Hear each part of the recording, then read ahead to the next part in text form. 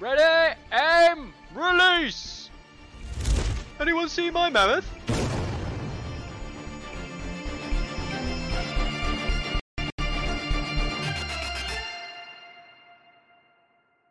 Hello! It is another week down in 2021 Season 1, or as we all know it now affectionately, Season 1, 2021, 2022. Some words to that effect. There's Interesting aside, I actually saw a tournament run by the Australians. They call it 2.1. 2.1, which there we actually go. makes a lot of sense. So we're in 2.1. There we go. And I am Mickey, as always, joined by this man over here, Carlo, as per usual. How was your week, Carlo? I had quite a Song of Ice and Fire week. Didn't play on Friday. Also didn't really look at anything, do anything until today when I came and had a look at the tournaments over the weekend, which is a good thing to happen now and again because I can sometimes get a bit too close to a Song of Ice and Fire, spend too much of my time obsessing over it. So yeah, I feel a bit reinvigorated by having not thought about Song for a whole week. Yeah, having a bit of a break from it, which is in some ways a good thing. More on that later. And of course, joined also by this man up here, a face that many people here would recognise. And if you're listening to the podcast, of course, we do have a podcast available on basically every podcast channel that exists. And if it doesn't exist on one that you want it to be on, tell me and I'll put it on there. It is Teemu, yet again, from Hi, Finland. guys. How you doing, buddy? I'm good. A bit exhausted after the tournament this weekend, but happy. Good. That's what matters, is that you're happy. And that's Absolutely. what we like the most. People being happy is the nicest thing that we can possibly ever have. Except Carlo. Carlo being happy is only possible when everyone else is sad. So what we actually want Exactly. is... I am driven by misery, so yeah, I mean, it's best when I'm miserable because... I'm not gonna go political or anything, but I think it's good to feel happy as we have this pretty nasty eastern neighbor from Finland and who's not behaving very nicely. So I've heard about that. I really looked for an opportunity to put my mind to Song of Ice and Fire instead of real life. What's happening? Yeah. So when real life is miserable, I think what Teemu's saying is play a Song of Ice and Fire, and that will make you feel better. Check. Unless you Roger lose. that. Roger that. No. No, it's great. All right, a few things to talk about today, and the first thing to talk about is the only real news that has happened over the last week in terms of anything related to the game. More on stats and stuff as we go into it, but the actual only news this week is that War Council has now properly been updated. Properly. I use that term with air quotes. Properly. A couple of things. Firstly, they have completely and utterly changed War Council and the way War Council works. Did anybody know that? Because that's a thing. That will mean that myself and Carlo will be doing... we'll be having a discussion about how we're going to do assets and things in the future for the site and stuff, because it's definitely possible. But basically, it just makes my job a little bit more miserable. It doesn't make it harder. It doesn't make it impossible. It just AKA it makes Carlo more happy, right? Yeah, exactly. Teemu knows. I'm learning. I'm learning. Yeah. But it is for this exact reason that we were able to get to the bottom of some problems that War Council's seen. There will still be no updated bears and no drowned men. As far as War Council is concerned, they are not released still. That is a whole different question. I don't quite understand why we live in a world where those things they've seen. I mean, certainly the bears, less so drowned men, but the bears have literally seen US release now. Mm-hmm. And US release was always what we went by when it came to War Council updates. Yeah. So, what are we waiting on? I don't know. And people will use them, but You literally can't build them in the app, and if we can't build them in the app, then we're hesitant to put them on stats. It's very weird. I don't know what's going on there. Yeah, that is a new. This is a new region, or like new problem, in my opinion. You know, like I've been relatively closely monitoring over the time, like what War Council does and what it means. There are obviously always been times ever since people started getting miniatures imported relatively early. There have always been people with miniatures and them not being War Council. That's been very common for a long time. But they've always been on War Council by the time that CMON acknowledged their existence. CMON put out, posts saying this is released.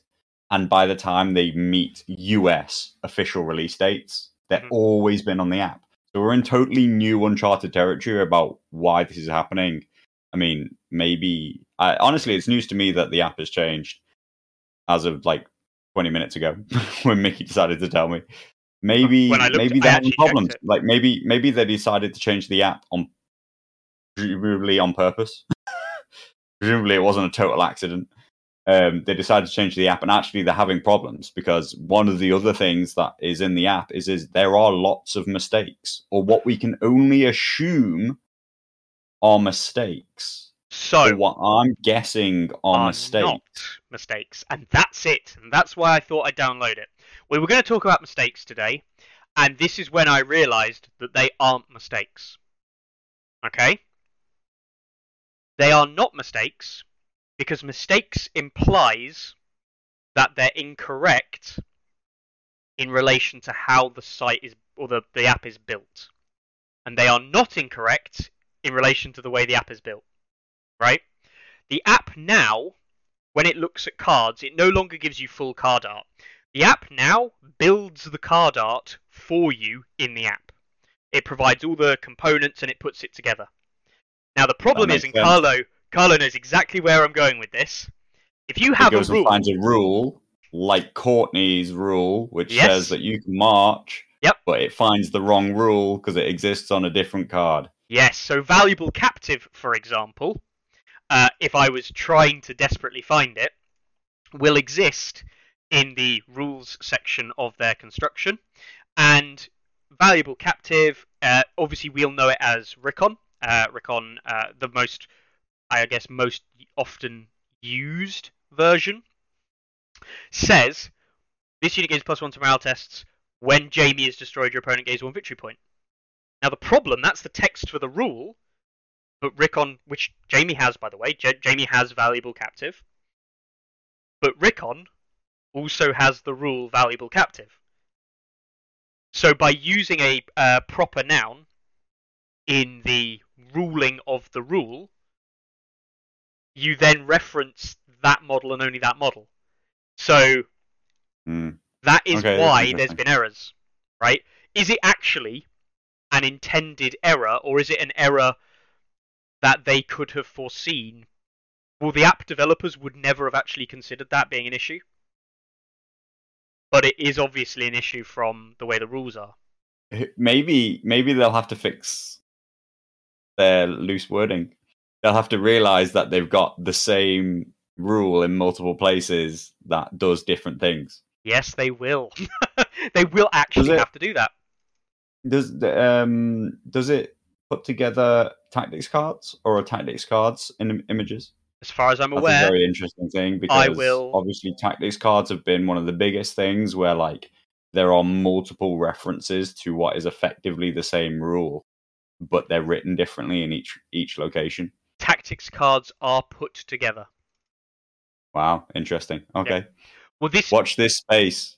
This actually is very, very, very good news, because tactics cards texts in War Council can now be changed without any additional art required. It takes all of about 3 seconds for me to go in to War Council and change the text to something that I would need to do. As far as I'm aware, I can do that anyway. I'm looking at it now, and actually the tactics cards don't seem to have a text for the actual ability itself. Oh no, they do. Oh my god, it's horrible. For those of you who don't know Excel, the whole wording of the text, so the trigger isn't an independent piece of text. The trigger is part of the text of the whole card. So yeah, but the whole thing is in Excel spreadsheets. Very interesting change. Yes. Well, there you go. That is why your cards in War Council are wrong. Yep. Because they're not actually wrong. They're right. Well. It's just the rules are written badly. You could argue. So that is a good thing. I mean, it is a good thing because it does mean things like valuable captive will have to avoid using proper nouns if they want to be ubiquitous abilities that are used on multiple areas. Is this a problem as well? Yes. The reason this is a bit of an issue is it does mean that if you use a proper noun in terms of a card's text with the ability that it has, it does mean that you'd either have to create another ability with different wording, which, if anyone remembers pre 1.6, the old Sikkim rule from Bottom Bastard Girls, Bottom Bastard Girls had Sikkim, which was charging volley. It was exactly the same rule, but it was the Bolton Bastard Girls variant, and one of the decisions they made was to clean that up, to call it charging volley, and then it becomes ubiquitous with all the other things that are charging volley. Except they now have kind of like retconned that a little bit by saying, well, we can't use abilities that reference these things because they suddenly become problems in the app. It's good news in some ways, because it's good news for people in terms of like the ease of this stuff changing on War Council is actually very quick and easy to change. Like, I'm no expert, right? I'm literally not an expert with this stuff. But I could go into War Council now if I had if they gave me the dev files, I could go in and I could change literally whatever I wanted in seconds. That doesn't require a developer. That's the most interesting thing. Because it might mean that changes can be made from Simon's end and not the independent app builder's end, which would be interesting. I doubt it'll ever go that way. But in theory, it would allow them to change it. I still have no clue about like who makes and maintains War Council. Like, no idea. No. But yeah, the bad news is, we won't go into too much detail. The bad news is it will make building cards for stats. It will make building any assets much harder, unless of course you get provided them by Simon free of charge. But it won't stop it. Like, it legitimately won't stop people putting the assets together. And honestly, once you develop a system to do it, it will take seconds. Like, it will just mean if I was going to do it for Carlo, we'll either come up with a new system or we'll just create a system that builds them for us, because that's what they have anyway. We'll just code something that builds it for us. There you go, done. So that is people could use that to create their own cards and so on. Yes, they could actually. That is the other thing, is that now the graphics, it does actually mean, because they give you the independent parts, which they always did, by the way. Anyone who didn't know that, they always provided those individual assets anyway. Because they have to. With Android apps, you have to make it all accessible. You could have made your own cards using their assets anyway. You can do it even more easily now. It is actually a lot easier. So that is a positive side for those creators who want to create stuff for the community, which I think is a good thing. That is a good thing. But the game modes didn't update. The FAQ didn't even update. The FAQ didn't update. So we are in a bit of a weird situation where effectively lots of the cards, they seem to have rules that differ from the most recent update, right? Like literally 2-3 weeks ago, whatever it was. Rules are different. This is actually the problem as well. If you move to a spreadsheet style system, which is what they have, you've got a very good chance of making typos. So, there is errors. And there are errors that I'm not going to go through all of them, but a classic example is I will show you on the website. But they're also stat based yes errors, right? Yes, like, stat based because errors. presumably it also doesn't have art for a unit's cards, right? It puts together everything from say the longsword ability is put together yes by the app, right? Yeah. Which is a problem because Queen's Men, as we see from the card, this is the card pool from Season 1 sheets that we saw. If I find Queen's Men in the data files, R'hllor Queen's Men have a 754 profile on the app. They have a 764 profile in the card. This is an issue, right? It's different if you've got the name of a word, like the name of a proper noun in the name of an ability, is a genuine kind of like, I can see why that mistake has been made. And if we understand that, we can communicate and say, actually, that should just say Rickon, or actually, that should just say Jamie, or Preston, or whoever. That's an easy thing to like work out, because a proper noun is just a proper noun switch. Stat profiles that are wrong, we can't fix that. Is 764 right, or is 754 right? So, unfortunately, guys, that does mean that Queen's Men are now unplayable in a competitive scenario. No. They only just became playable 2 weeks ago. That's not fair. So that's interesting. Is there another unit with longsword? There might be a unit with longsword 754, but the way they structure their abilities, I don't think they structure it in that sense. To answer your question, if you're thinking, is that an ability? Well, no, its attack profiles are built based on a different spreadsheet. Trust me, I've got like 8 spreadsheets open here with different files and things that they use in War Council. Yeah.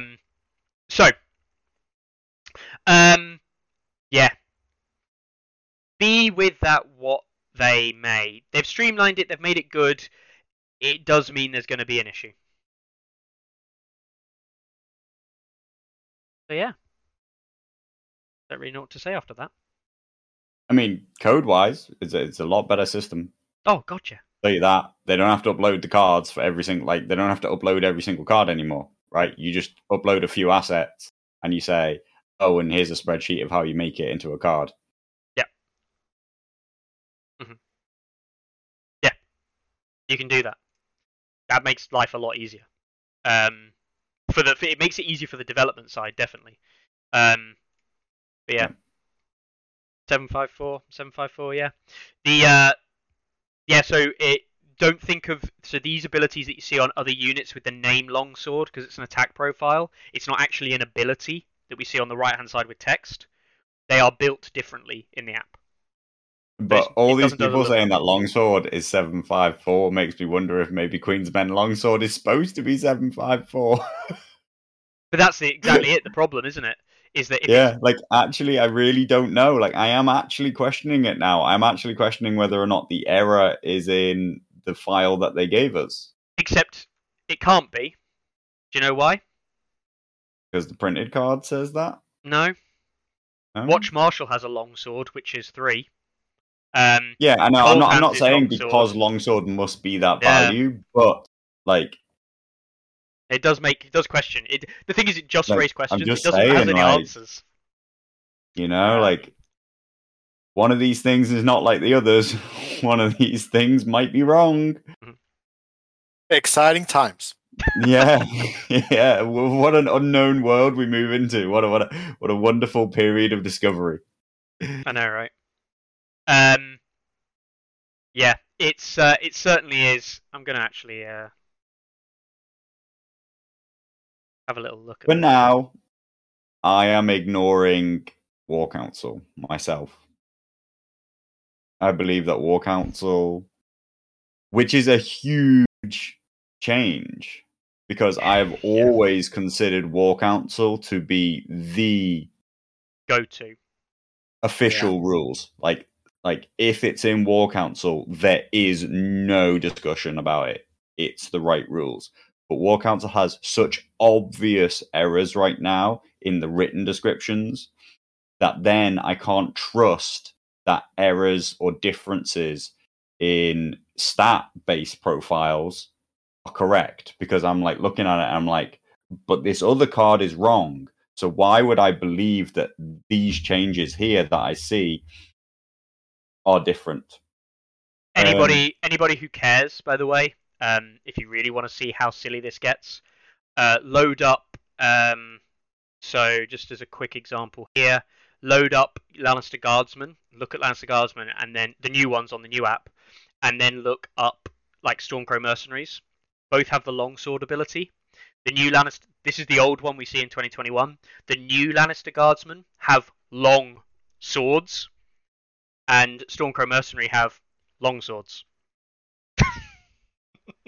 It's literally not the same name. One of them's got a space and a capital S. One of them doesn't. Anyway, there you go. That's the kind of stuff that we do on a weekday. Look up Excel files for differences.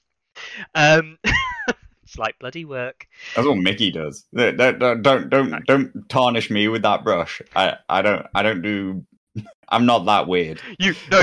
You moved on from looking for errors in Excel files. You learned how to code instead. Anyway, that's a piece of news that everyone I thought needed to know and at least be aware of, because it is a big issue that War Council isn't right. That doesn't mean that War Council's wrong. That's the funny thing. It's just that it's not right for what the information we know. Teemu. Yes. War Council for you. I know you use it quite a lot. Certainly for like when you're out and about and like looking up opponents' lists and doing searches and things like that for like quick information sometimes. Some people use stats, some people use other builders, some people use War Council. How do you feel about War Council being not right? We had quite a bit of a discussion with the people participating in this tournament about whether one should have physical cards on the table or a printed army list from the War Council, for example, to be able to communicate or very clearly without, fumbling around with your mobile phone. And we agreed after the discussion that everybody should have physical print cards, printouts of the army list, especially because we had quite a few quite new players. And of course, it's also good that it's faster with a physical copy, and now with games are taking longer, so you don't want to waste time at all. But of course, if you can't even now trust the printed output of your army, it certainly is an issue, and of course many players are confused about the rules changing and units being updated, so confusion reigns, I'm sure. Yeah. It's a very interesting one, and yeah, I think newer players are going to struggle. Or one of the things that me and Carlo hate. You say that, but like newer players won't know that it's wrong. Yeah, that's true. That's right. Like true. They'll just play what it says. Yes. Right. But if it's a new player playing against an older player, and you're like, "Hang on," the older player goes, "That's not right." That kind of sucks. The reason that me and Carlo, I think the big thing for me and Carlo on this front, I do speak for Carlo in some ways here, is that misinformation is the one thing that me and Carlo hate. Like, the whole point of Tourney Ground is to try and provide people with the right information where we can. And yes, sometimes we don't make, every now and then we make a mistake, right? But actually providing people with what is correct and how things should be done in regards to not rules, but like the game, the news, what's happening, that we try and keep as unbiased as we can, but also, truthful. And this makes it hard. I think that it's super important for any competitive community that everybody's playing from the same playbook. Like, I've always said that, like, whatever it is, I'd rather I've talked about this extensively when it comes to like community balance, right? Like that's a big thing that people always wanted. Like when there's long periods of no changes, when people talk about imbalance in the game and stuff like that. I would rather we played a less balanced version of the game and we were all on the same page, right? Like everybody knew what was official, everybody knew what was correct, everybody knew what the rules were, rather than we got to improve the game, but some people play the community balance, some people play the real game, some people play the official one, some people play some variant. Everybody, different group, has its own house rules. That's like that's a death sentence for any kind of competitive community. A competitive community, however good the game is, needs to play from the same playbook. It needs to play from the same rules. Everybody needs to be on the same page so that you can turn up to an event and it's like every other event that you've played at. Yeah, there may be variants, but the point is that it's very specifically like stated, like this is our variant. When we will play these modes, or we will play with random terrain. We won't play with random terrain. Even things as simple as that, like that the rulebook states that there isn't a standard on terrain, is already like enough that it annoys me. I don't mind which way it goes. I don't care which one's better. I don't care which one's worse. I would rather there was a standardization. And I already find it difficult that there are different groups, particularly around the UK. Some of them prefer random terrain. Some of them prefer none. Almost not. They all assume that theirs is normal. And so when they run a tournament, they never think it worthwhile stating which one it is, even though I personally believe it can have quite a big impact upon the game. And then one of the first questions you always find people asking about a tournament is, oh, by the way, is this random terrain? Or is this selected terrain? And so that's even just the tiniest little ruling. When you blow that out into terms of like whole rebalances, whole rule changes for certain commanders, certain factions, certain things like that, then you understand how it can become an absolute nightmare for anybody to try and play in an event with people that they've never played before. And that just means that we can't kind of we can't have a competitive community that is like actually engaged with each other. We end up with like isolated pockets of people playing different games. So I've always said worse game with more standardization is my preferred route, and it's a really big problem if we lose what was our one almost perfect benchmark of standardization, which is you can rely on War Council even if it's slow to be right. Did you guys say that the actual, because I am running the test flight version on my iPhone, which has these errors as you're saying, but that is test flight, so they are expecting us now to give them feedback. But is it really the official app? Is that also containing these same errors? As far as I'm aware, the official app. So the problem is I don't know the iOS system. Right, I'm going to straight up say that. I can't see the update. Yeah. Of the official app, so it's only in the test flight mode. So it's a beta version. Yeah, the actual problem is that I don't know how they manage the test flight and beta versions of the game, because I believe that the beta version is the one that I'm using, but most people will be using test flight or beta because of the changes that they made.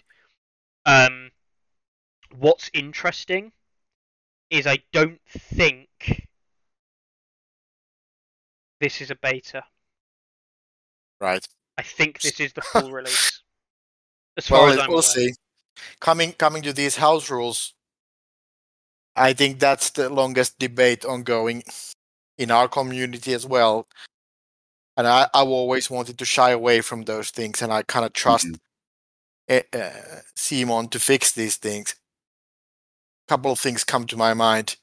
Red Cloak's release and the charge being two different actions, pretty obviously.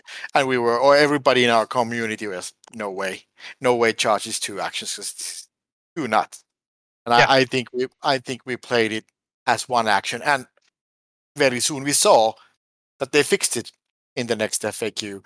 And the last time I was talking with you guys, and we were going nuts about this NCU situation not being able to pass, and they fixed it quite rapidly, which is good. Teemu, I think So you'll find. I rather just. I think you'll find if it's not that blatant, then we'll just no house rules, and if there's a problem, they will fix it. That's my viewpoint. I think you find they didn't fix the NCU problem because people mentioned it. I think you find that they already noticed that problem, and it was just an old document that was uploaded. Yeah. Do you believe that story? Well, problems. I think that the Red Cloaks is a really interesting one. So that is where my view becomes quite a hard line, which other people disagree with. Right, that's where my view gets taken to the extreme, which is, as far as I was concerned, the rules as written were that it was 2 actions. We had people who had close connections to Simon all telling us, no, that's not how it's supposed to work. Right, but my hardline view is the community must play what the rules say. And my view was that up until the day where they changed it to be 1 action, where they changed the actual rules, it wasn't an FAQ, it was an errata of the rules to change the way the rules work. Up until that day, I played Red Cloaks as 2 actions, and I would always have ruled Red Cloaks charging as 2 actions. I was happy when they made it 1. It wasn't that I believed that they should be 2. It wasn't that I believed that was the better variant of the game or anything like that. But that was what the rules said. And in my mind, the community must play what the rules say, unless there's a particular FAQ. In the end of the day, that is better. Yeah. And it's actually better for us, because in the end of the day, they said, this is a problem. It's causing confusion. It's being played incorrectly because that's what people think it says. So we have to correct it. The game was actually made better because of that ruling. And I don't mean from balance. I mean the overall game as a structure was then better simply because they made that ruling, and it made the whole thing make sense. Cold Hand's not giving a -1 on a charge anymore. Disagrees. Cold Hands didn't feel like he got better in that update. No, but what I mean to say is the interactions it made sense with the way that the rules were written. Sort of, but what I'm saying is I've actually watched a lot of players be confused by the fact that Cold Hands. So this is kind of the knock-on effect, the ramification, which is maybe not even that widely known. Cold Hands can only use his order of Raven's Flock against a melee attack, and a charge or an attack action because of that ruling is not a melee attack. Very specifically, it is a charge action. I think, and his wording is when it performs an attack action, but you don't perform an attack action during a charge anymore. You perform a charge action, which results in a melee attack. Very specifics of the wording. Again, it could even be an unintended consequence that they didn't realize. But the point is that is the way the game works now. And again, as I say, whether it's an intended consequence or not, as the rules are written, my hardline view is, well, he can't use it on charges. It doesn't say melee action. It just says any attack action. Yeah, but a charge isn't an attack. Which is... It works against ranged attack too. It does work against ranged. Yes. So. Yes, but it works on everything but a charge. Right. Yeah. Yeah. Which does feel silly. I'm not going to lie. Yeah. But that's the way it goes. Rules as written. Rules as written. I understand it. I understand it, though. It makes complete sense. When you're running to a charge, the ravens come down, but they can't, you're faster than the ravens, so you outrun them. That's what it is. Yeah, I get it now. Okay. That's what you tell your children as a bedtime story. The ravens are slow. Oh, dear. That's a good one. Anyway. Shall we move on? We should move on. We should move on, and we'll move on to a little bit of news that I want to talk about before we get to Teemu's event. We'll come on to Teemu's event in a very short period of time, though. Adepticon, as far as I'm aware, registration is now closed, right? It closed at the end of February. Last Monday was the last day you could buy tickets. As far as I'm aware, you can't register for the event now. There's a waiting list you can register for.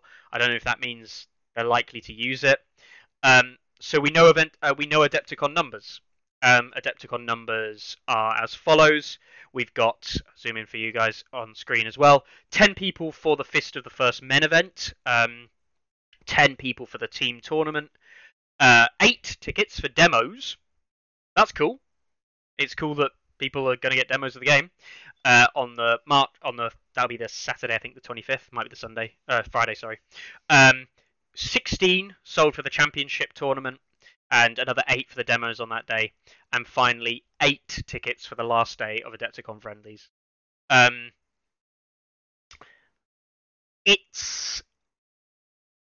don't want to sound negative. It's not great. 16 tickets for a 64-man event is a quarter of the capacity that they were hoping to get. To put it in perspective, Teemu, how many people did you have at your event? 18. So a local event happening in Helsinki, Finland, is bigger than Adepticon is going to be in terms of a Song of Ice and Fire. That's a problem, right? That's a problem, not from the nationals side of it and like invitations to nationals and things like that. That's actually not important. It's a problem because Adepticon's a massive convention. It's a massive convention that gets massive attention across the US and a lot of other Western countries. You know, outside of the likes of some of the big European events, this is probably one of the next biggest events for Europeans. And for the US, it is the biggest event of the season.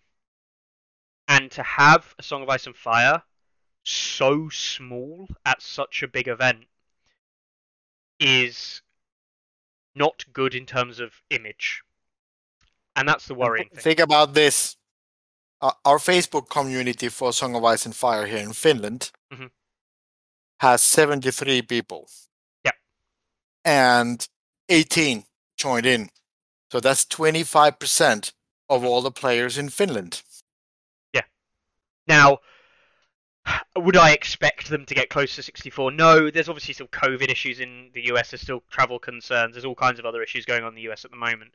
And US is much bigger than, like, European view that we have, certainly the UK. The US is the size of Europe. You know, that would be like saying, let's have an event at what's the big one? Essen. Let's have a Song of Ice and Fire tournament at Essen Spiel. Can we get 64 players to Essen Spiel? The truth of the matter is, you could probably get more than 16. Could you get 64 though? I actually do think you might struggle to hit 64 in Essen, because I don't know if that many people from like France, the UK, Scandinavian countries, even Spain, Italy. I don't know if that many people for the Song of Ice and Fire community will travel for an event in Essen. But I would make a weekend of it to go to Essen. Essen's great, right? Me too. Yeah. And if it was touted as the biggest event of the season, it would definitely get a lot of hits, I think. But it is a big issue that Adepticon only got 16 players. I do hope more actually end up playing in the event. I do hope the event ends up being bigger. But it is an issue because it's events like this in the US which will dictate a lot of popularity for the game and the support the game gets. I'm happy that the London GT, we will probably be like the second largest or joints, maybe third largest event at the London GT, which is one of the largest gaming conventions in the UK. We're never going to hit 40k numbers. 40k is obviously the beast. No, Sigmar, the London GT claims that it's going to be the biggest ever 40k event this year. Yes. In the world. it claims that it will be the biggest ever 40k event that is ever run. They think they're going to break 1,000 players. Yep. Wow. And Sigmar, was Sigmar the second biggest? What was the second biggest last year? Last year, Age of Sigmar is the second most popular game. Yeah. Yes, but it wasn't much more than we're looking to get here, right? It was. No, like Age of Sigmar. Well, last year it hit about 150 or something like that. Yeah, about 100. I think it was 200. I think, off the top of my head. It might have been 200 tickets sold or something, but then I think slightly less. But I think genuinely, A Song of Ice and Fire is the third largest game at. It was last year. Last time around, we managed to be the third largest system there. It's interesting, I personally often compare it to Star Wars Legion and Marvel Crisis Protocol, right? Yeah. They are the most comparable in terms of player base, in terms of appeal. I would say like crossover appeal into a mainstream IP. Mm-hmm. I think that Legion is actually a very similar game. It's one of the reasons why I've never bothered to play Legion, because I think that Legion is actually quite a good game too, is because I think that they are both so similar in the way that they play, the way that they build, all those kind of things, that like I don't see why I would ever want to bother playing both of these games myself. But it seems that we at the GT in the past, last year, and hopefully again it looks like this year, we've managed to make a community that massively outperforms the MCP community and the Legion community in terms of size and participation for the LGT particularly.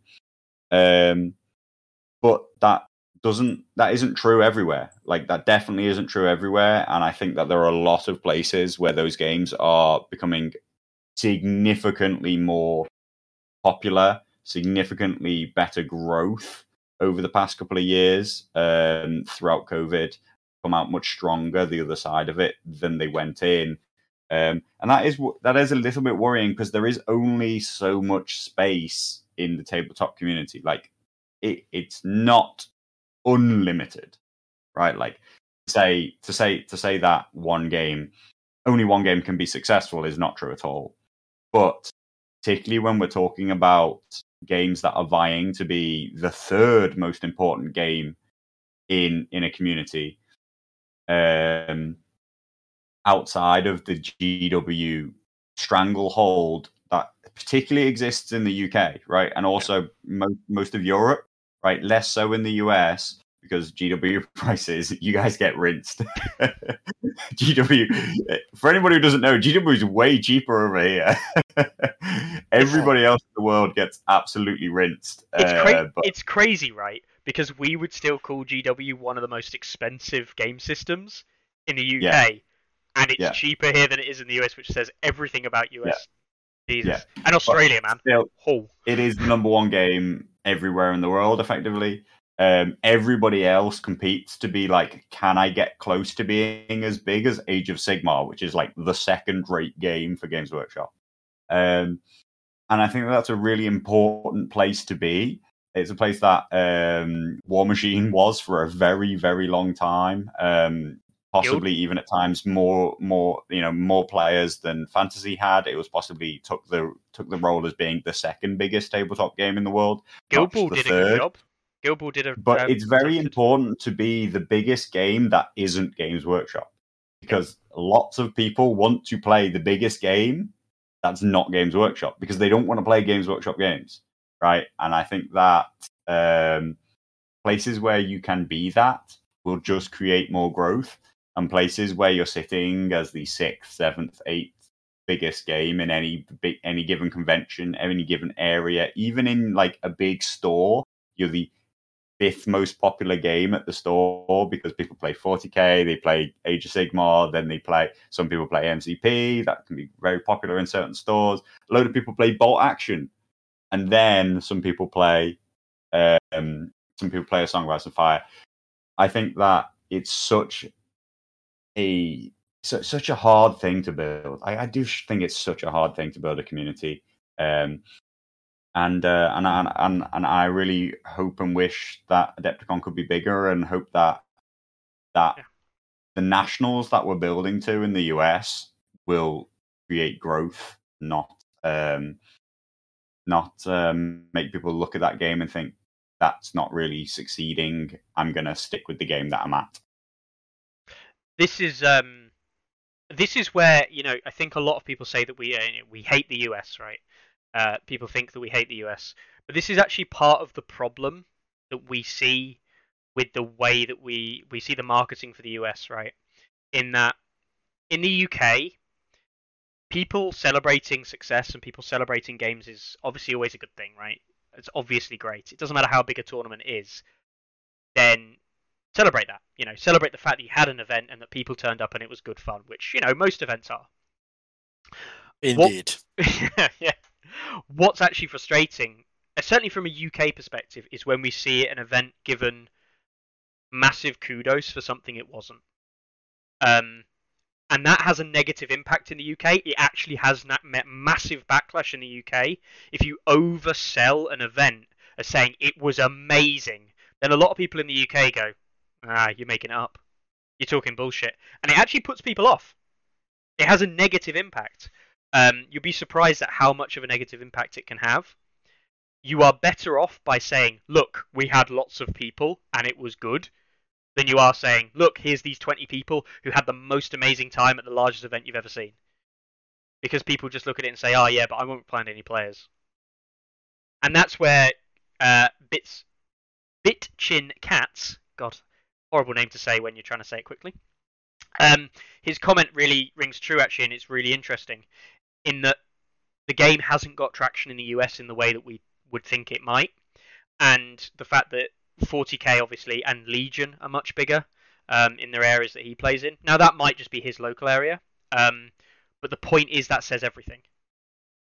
And you know, I do think that being more honest, being like, right, we're going to go grow the community, have these local events, support the local events because there's something we can aim for, is what Simon wants to do with nationals, and it will work. But it's hard to get over the, in some ways, mistakes of the past that I think they have to face, and I do view them as mistakes. And that's nothing against the community as itself, nothing against the players, and nothing against the community. Can I just have you try his name again? Try his name again. Bitchin Cats.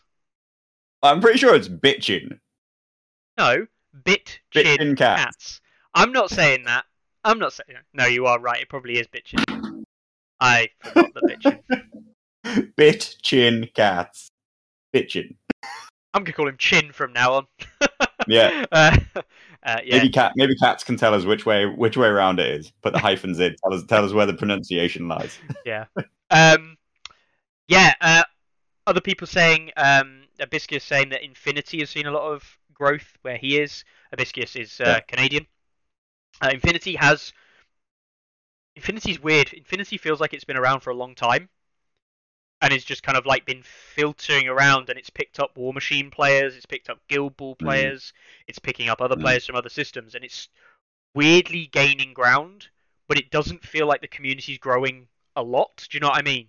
It's one of those slow burn games. It doesn't have wide appeal, but it has very dedicated players. I honestly wonder what people think of Song outside of the Song community. Like, I don't know if they think that it's an incredibly small niche game that has dedicated players, or they think it's a casual game that like people who just aren't into games play because it's attached to the Song IP, and they think that it's just like people who like lore and it's a narrative game, or what. Like, I have no idea what they think it is, and a lot of the way you present a big event like Adepticon really does help shape what people outside of the general community think about the game. Obviously, it varies person to person and stuff like that, but there must be an overarching opinion of what people who play tabletop games think of when they think of A Song of Ice and Fire, right? Like, we all have these relatively strong stereotypes, you know, like, I see Infinity players as pretty competitive, orientated players, very fast-paced competition-style game. I see 40k players as just like entry-level players they're just people, right? Like everybody plays 40k at some point. Like if you don't play 40k, if you've never played a game of 40k, do you even play tabletop games? Right? Unless you're historicals and only, that's the only other Exactly. way in, basically. Well, exactly, and then on the other end, you got you got your opinion of bolt action players, which is people who really don't want change. They don't even want balance necessarily, in my opinion. Like, they don't want change for the benefit of balance. They don't care anything about the competitive side of the game. All my opinions, my stereotypes, what they want is they want strong narrative play. They want to be able to recreate battles that they've read about, and they want to enact them out. They want it to have good game fundamentals, but they're not min-maxers at all. What they want is they want to put, cool things from history onto the table. And I have no concept what people's stereotype of A Song of Ice and Fire would be. Mm-hmm. In our community, in the club I'm playing at, we have like 120 members, and also in this event we had a bit more than 100 players playing like 7 different games over the weekend, including a bolt action tournament. And we do run regular tournaments on bolt action too. And I guess at our club, obviously there are cliques that play mainly War Machine Hordes, or they play Infinity, or they play Song of Ice and Fire, for example. But many of us are playing several games, and so we are war gamers. We enjoy a good game system. Of course, with Song of Ice and Fire, as I suppose it's been said 100 times, we also have many players that are coming over from trading card games they used to play for Song of Ice and Fire and so forth, or Game of Thrones. So, yeah. Yeah. Some other people in chat saying it's a lot of people coming over from fantasy as well. Sure. So yeah. Yeah, I think the card gamer crossover appeal, the board gamer crossover appeal is where the success in Song can be seen. But it's interesting. It's so, yeah. I mean, where does the community go next? Where does it grow? We will have to see where we feel we're at post US Nationals. Hopefully it will be significantly bigger than last time. Hopefully that will be some kind of indicator of growth for the game in the US, but growth in the US is not worldwide growth. Europe has, in my experience, and obviously people have their focus around certain places. The game is significantly more popular in Europe than it is in the US. From what I can let's see in 1 year's time, when we're getting rid of COVID, because obviously 2 years of COVID has really stopped arranging like bigger tournaments like this. Like last year, we had to cancel our Winter War event, which has always been the biggest wargaming tournament event in Finland. With, I think, the biggest events we've had been 150 plus players, and now we were 100. So we're coming back, and of course, same thing all around. I think you're going to have to issue a quick apology, Carlo, to Finley Ames. He collects a few 40k models, but he's never played 40k, so apparently he doesn't exist. No, I hold by my statement. Sorry, Finley. Finley, it's like a Santa Claus. We all seen him, but we don't really believe in him. Yeah. Finley, you are a board game player, supposedly. If you've never played 40k, you're not a tabletop player. You must be a board gamer. But now you're playing tabletop games, so that's good. Also, Finley, feel free to send us a picture of you just to make sure that you do exist. This is going to one of those pictures of someone on a beach that's like a model, and you're like, this guy doesn't exist. Anyway. I think that Teemu's point is really important. That like we're phasing out of it. It feels like I've said it or I've felt it for such a long time, and is still it, and at some point it's not going to be it anymore, which is the coming out of COVID period is such a unique and important time for the growth of particularly these more niche games, right? Like 40k will always bounce back, but not all games will survive this period. More importantly, this period will establish what is the new, more dominant game. And if the game can see really good activity, like not even growth, like I'm not necessarily saying like you have to have loads of new players. What you need is all the current players to want to play it, be active, be at events, have big showings at big events where people take interest and care. If it has a big presence at these events, then that is what will drive people to think. People love, social confirmation as it is. They love to see other people playing a game and think, yes, this game has life. Yes, this game has a future. Yes, this game must be interesting and exciting. Look how many people are playing it. So the more you can do, the more active you can be in this period of people coming out and looking to discover new games or see what's hot now that they've not really been like on the competitive side of gaming, not being able to go to conventions for the past couple of years, all these kind of things. It's been sort of true for the last 6 months of the last year, maybe, depending on your country, most of all of last year. It's true all of this year. This will establish the lifespan of A Song of Ice and Fire, in my opinion, as to whether or not it is a thing that Simon want to take forward for as long as we could imagine, or it just slowly becomes a niche game that doesn't really have full support from the company. Aren't they pushing now organized play finally? Absolutely, yeah. I think that organized play is here.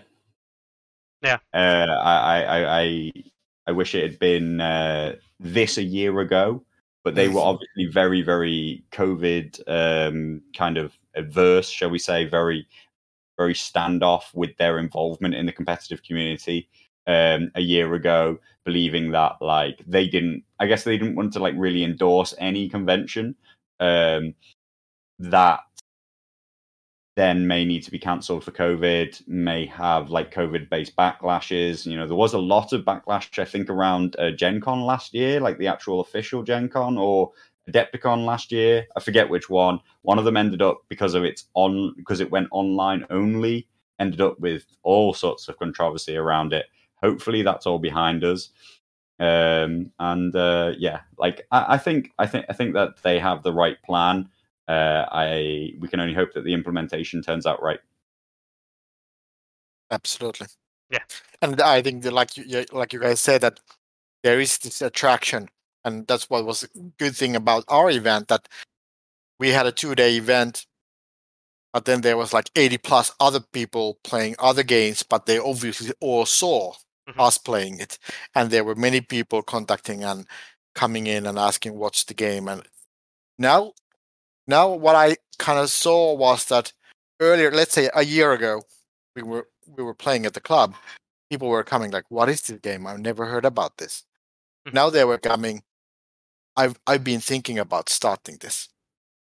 Yeah, clear change. Now people know, and looking forward. I think we will grow quite a bit here. That is exactly what it's about, isn't it? And that's what we saw at the GT last year. We saw players coming and playing, watching the game for the first time, seeing the game for the first time, or they'd heard about it. And I won't say there were tons of people coming over, but people did come over and they did look at it. And there's a massive 40k event going on, right? They're coming over, they're talking about it. One guy who came over actually ended up really getting into, was chatting about the games and things like that, saying he's got friends that kind of he thinks want to play it. He actually straight up said to us at one point, I think I'm going to play in this next year. I'm going to pick this up rather than play 40k because I don't really enjoy 40k that much. And it's stuff like that. It was great, fantastic. It's what you want, more players. So yeah. One other thing I did want to bring up, which is what Carl had said earlier in the chat. and it is something that we don't respect so much, and it is some concern for Gen Con, is that the US is very big, and attending these cons is expensive. Now, I'm going to trust Carl on this, so if I'm incorrect, it's not my fault, it's Carl's fault. I haven't done any research, but Carl's saying to attend... Just like usual. Oh, yeah, 100%. Carl is saying that it can cost up to nearly $1,000 to attend a Gen Con weekend. Once you account for hotel bookings, once you account for travel, because of course in the US you'll probably get a flight to save time. To save time, yeah, I'd hope so. Coming from the West Coast. Yeah. So if that is the case, if it's costing you nearly $1,000 to attend the weekend, that's a very different set of questions rather than the maybe £200 or £300 it costs for us to go down to the GT. So that is worth considering. And that might affect Gen Con and it might affect Adepticon more so just because of the ridiculous high hotel prices because of the size of the events, right? Yeah, that's the problem. John Caspian in chat before we move on to Teemu's event. We had 20 players for a casual game day last Sunday at Gigabytes Cafe in Atlanta. So they have some form of community going there, which is good, and that's what we like to hear. So it is good to know that the game is growing there, and he thinks the game's got lots of growth potential. John, keep it up. I assume you're like raising the community up there and doing a good job there, so honestly, great. I'll also give Ian a shout out for the work that he does at Fabricators Forge, right? Because Ian does a really good job at doing stuff at Fabricators. Convenient time to talk about communities, really, isn't it? It's a very convenient time to talk about communities because we've got one right here. Me and Carlo don't count as community members. We don't have. We don't have a community, Mickey. We have a couple of people that we play against. If anyone's ever seen the Australian comedy where they talk about we're going to tow the boat outside of the environment. Me and Carlo, we're not in the community. We're outside of the community. We're not in our own community. We're removed from it. Outside community. But yeah, Teemu, obviously your community. I think it's this one. Hey! Yes, first guess, first try. Yes, perfect. I'm going to have to move this because this poor guy in the red shirt, I've got his head in view. There we go. Right. He's had a ball guy. He's the winner. Oh, he's the winner. Oh, we'll cover his head in and we'll make it look like you. Well done for winning the event, Teemu. Yeah, so tell us how it went. Well, first things first, 18 out of 18 players showed up. We had a one cancellation like a week before, but then another guy who was like in a waiting list jumped in, and that was a very, very good show up. I think it was the best compared to the other games, except a couple of those small games where there were like less 10 people. But yeah, and that was really nice because as a TO, I would have hated for many people to drop out in the final moments and have to do like have an unequal number of players. I don't like that at all. So I was very pleased with that. All the players, and there was a huge gap or the difference in the experience of the players. There were people who had played like less than 5 games. And now they played 5 games over the weekend, and they were really just learning the ropes. But everybody was enjoying. That's the feedback I got, and that's what I saw. I really enjoyed all of my 5 games. Won 3 out of them, but that didn't really matter because. And when a good example or a good testimony for this is that we had a vote for who was the nicest opponent. And the guy who won it got 2 votes out of 18 players. That's insane. So many players were voted as the nicest opponent, and I think that is telling a lot about the events. I'll cut in there and actually say something about that. I don't know if it's the game or the communities that help get fostered by the game and the players, obviously, arranging all this. but it is a very common theme that I have seen in a Song of Ice and Fire tournaments, where the vast majority of the time, essentially, depending on the voting system used, that basically everybody gets somebody say to them, "You were my best opponent. Like, I enjoyed playing you the most out of anybody." Mm-hmm. And I think there's basically been, when we do the systems, we get them to like vote not necessarily for one. You might vote for more than one. Yeah. Just and then you count the votes at the end or whatever. But in those cases, if you do it like that, very rarely does anybody not get a vote. Obviously, if you're only voting one person each, it's very hard. Someone probably might not get one, just because you only get one choice, and the chance of everyone picking somebody else is Even rare. I got a vote. Yeah, exactly, right? I mean, who would vote for you? Yeah, exactly. Play Night Watch. So yeah, it's really good. It's really, really good, and it's actually just a shout out, not to anybody in particular, but every player of the game just seems to be nice, which is just really nice. Because I've met some horrible players of other game systems, some absolute assholes. Except Carlo, he's the only person who plays this game system who's an asshole. This Carlo, guy wearing it with pride. Yeah. So yeah, go on. Anyway, keep going. Well, yeah, we got some prize support from probably like the only Finnish wargaming store that actually has this product. It's called Usva Games, Mist Games. Mm-hmm. They don't have a physical store, so even from there we have to order. but since it's in Finland, we get the stuff very, very fast, and now we have a good cooperation running. They are like telling us in the Facebook room that now we have this stuff coming. Do you like to like pre-book? What do you want to have? And that's really nice. And I was obviously not very happy about the fact that I did get no reply from Simon organized play contact or email. So that would have been nice. Yeah, we had people from all around from Finland. The one who came from furthest away was like 620 kilometers away from Oulu. Wow. So that was a trip to do. And he said that so far I've only played with my little brother and TTS because there's no one else in his town. Mm-hmm. But I think he was encouraged. He was actually the guy who was chosen as the most nicest opponent. All right. So cool. He will probably keep on promoting it in his own wargaming community. That's nice. And yeah, what else? It felt good to play Night Watch without feeling guilt. So that was good. Yeah. And the one funny detail was if you look at what was the ranking on which factions were on top 6, it's only Free Folk and Greyjoy. And it was a kind of funny thing because our players were asking that can we play the Frozen Shore Bears?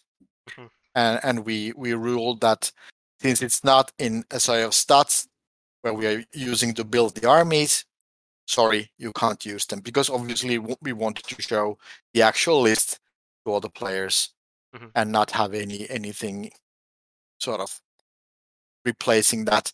But in the end, the Free Folk won the tournament. All 3 Free Folk players were in top 6, so I think they did quite fine without the Bears. I think you probably did them a favor. Could be. Yeah. But I'm sure they wanted to use bears. They're great models. Everybody loves them. They are. They do look. I can't wait to get some. They look really good. That's right. Of course, why we have these players in a top ranking? These are the players that have played the most, and then of course outside the top 3, from place 4 until place, what is it? With 11 points until place 9, we're all at 11 points, including myself. So it really went down to secondary points. Mm-hmm. And after that, really, it's a toss-up, isn't it, really, at that point? Yeah. In terms of ordering, in terms of like how each individual game went, rather than whether it was win or lose per se. So, yeah, exactly. That's good. And then I really wanted to run a 5-game event to come up with more difference in the scoring, because if you run 3-game event, you lose 1 game or you do badly in 1 game, there's no way you're gonna win. And I lost my first game. My veterans, Nightwatch veterans with Othel, Hardened, they were basically one shot in one turn. First, they were hit full with the Hiving Bomb, NCU, and right after that, with a Lance Cavalry attack. Even if they were standing on a swamp, even if I had cold hands, I guess I played wrong because I gave them the -1, even if it was a charge. And you still died. And you still died. I still fucking died. So, but yeah, I thought I had laid a great trap to get them there, and -2 to hit, no rerolls. You did leave a good trap. Yeah, for myself. Yeah. It's definitely interesting. I mean, we'll talk about meta and stuff in a second in terms of like what you found worked, what didn't work. Obviously, Free Folk and Greyjoy doing very well. But yeah, it's interesting. My lesson, hardest lesson I learned was I was playing my Jon Snow's list with 2 units of Ranger Hunters and then something else, and I had Baylor in Silenced Man, giving them Hardened, giving them we're never gonna die rule, and then this NCU that is making them giants, and oh boy, did I try to kill them. Once I did, spamming multiple attacks against that unit is never going to get through them. You need some auto wounds. You need auto wounds. Expert duelist, strangely enough. Expert duelist, indeed. I hit with 9 attacks, cost 1 wound. Ouch. Yeah. I think Baylor in Silence Men is becoming a lot of people's go-to, shall we call it? You know, the hardened for the real hits. Also, you can throw in what's his name? Baron, right? There's so many names beginning with B that are almost the same. Baron, Black Tide, who's the influence to half those if you need it. Actually, kind of optional, can be placed elsewhere. Once you start to see that the Silence Men also bring a lot of morale resistance too. So your problem if you put Balon into a unit more like Iron Makers or something else, that once somebody forces through 1 wound, they can really multiply their damage with morale-based panic damage. But the Silence Men really provide that other dynamic of being very panic resistant at the same time. So they're a real nightmare for a lot of people to deal with a real offensive output too. They seem to be a lot of people's go-to, and something that when I become a little Greyjoy fanboy like everybody else, I'll definitely give a go, because they definitely seem exciting to play. There were 8 games played with Baylor, looking at the stats, and 7 games were won out of those 8. Wow. So that's 88% win rate. But then again, we have a 100% win rates with Tormund Giantsbane, Stur Magnar of 10, and Asha Greyjoy. Okay, only 1 game for Asha. Yeah. The biggest thing here is that there were 8 games played with Baylor and 7 victories. I mean, we could argue that the Tormund 4 games, 100% win rate, but if you look at the players, I actually think that Tormund. Well, I'll be interested to see who played him the most. But Tormund. Presumably across a single player, right? 3 of them were on 1 player. So that's more. Exactly. And he's the winner of our tournament. Yeah. So that's more dictated by player skill, I would argue, as much as it is the commander itself. Steer at 2 plays again is statistically low, and so is Asher. But Baylor at 8 plays, an 88% win rate, and in comparison, Mance at 9 plays with 5 wins as a comparable other. Baylor's looking good. Baylor is looking strong.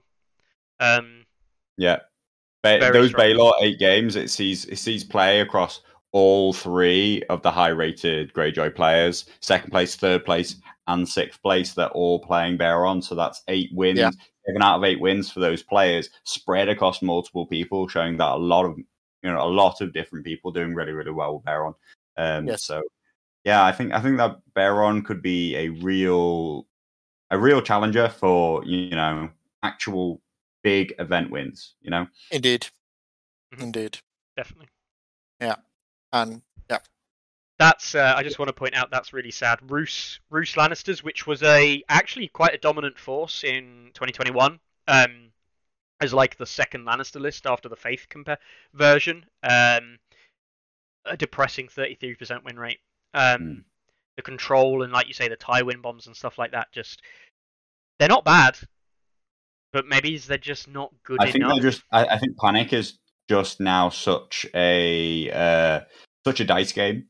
So it's such a dice game, and that list relies on Panic so heavily that it's not as reliable as other sources.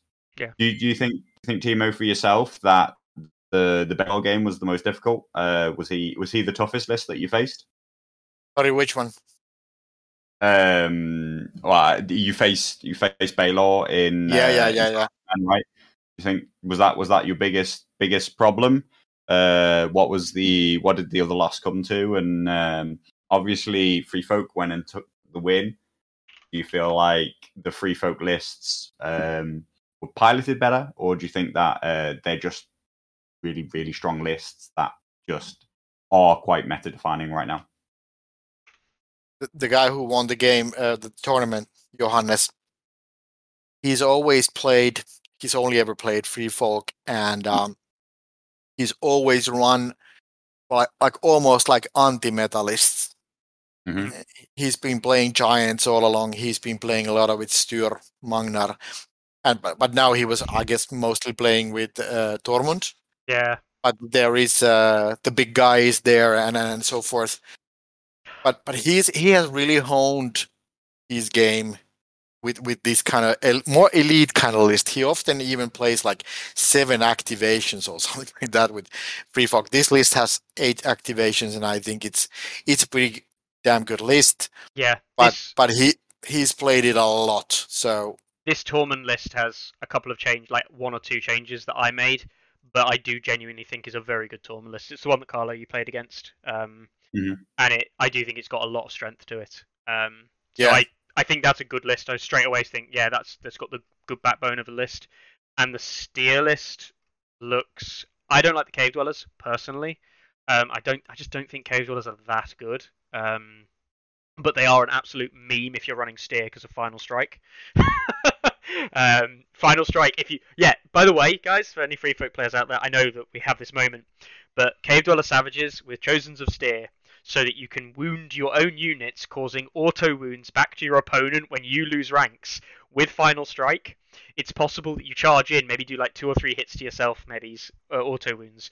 Your opponent hits back, and if it's a big hit, like a Lance Cavalry charge, they might kill your unit, but they'll take like a bunch of auto wounds, and then they'll take Final Strike and go, okay, there you go, take that in the mouth. It's a pretty memey thing to do, but it is funny. Yeah, but no, personally, I can see his lists. I can see how they work.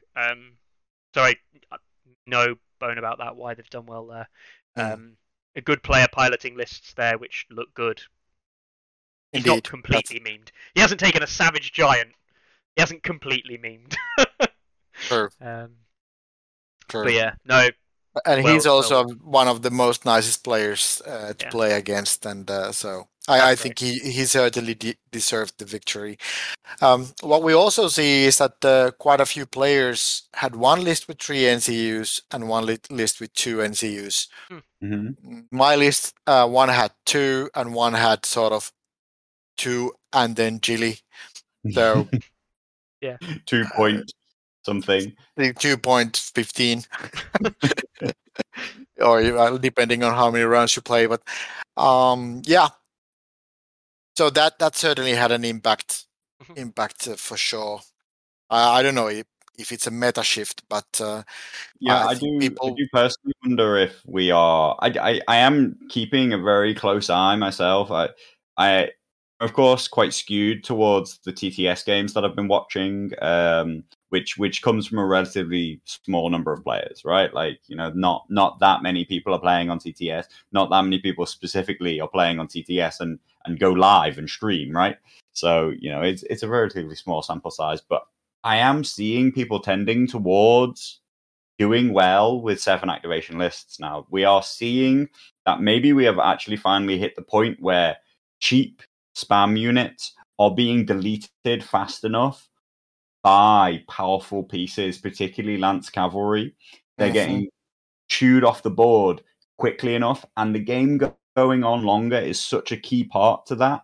The game going on for one more round means that you can get through those cheap units and then get some more value and threaten another unit. You've got a chance to kill 2 4-point units with your 8-point Lance Cavalry and still go on to do something else rather than just get that second kill in time for the game to end and for you to go, oh, but I've lost on victory points, right?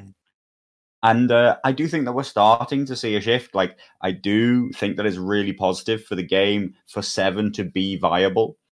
I still think that activations have a really important part to play, but I think that the general move to weakening the 4-point units, the general move to giving more high impact value to powerful units up in the 8-point category, combined with games going on longer, meaning that fighting is just more important.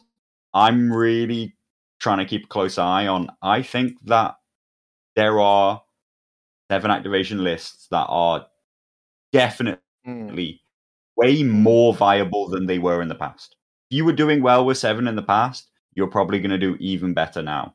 If you were always a diehard 8 or 9, such as myself, I'm giving real consideration to 7 as not just this is me making my lists weaker anymore. This is now a thing where I think, is that better? Could that be a better choice here? Am I better off just going out there and trying to kill some stuff and really exploit my opponent's weak points? So I'm super interested to see how it shapes up in terms of activation count. Obviously, it varies list by list, commander by commander, faction by faction. Some factions seem to have the power to do this, others don't. But I'm so interested as to what we see from tournament wins over the next few weeks, over the next coming months. Yeah, and I think we also saw quite a bit more attachments than before, which kind of leads to the situation that you might have 7 activations, but your army is certainly more elite and being boosted by these attachments. If you want to take a look at my second list, not the Jon Snow's list, that was very much, everybody was like, or many people were saying that, what is Teemu, what is this list? But this is actually the list I won more with. The Othel Jarvik commander in the veterans, hardened, okay, once they were killed, but not after that. And the cold hands giving synergy to the veterans disrupt.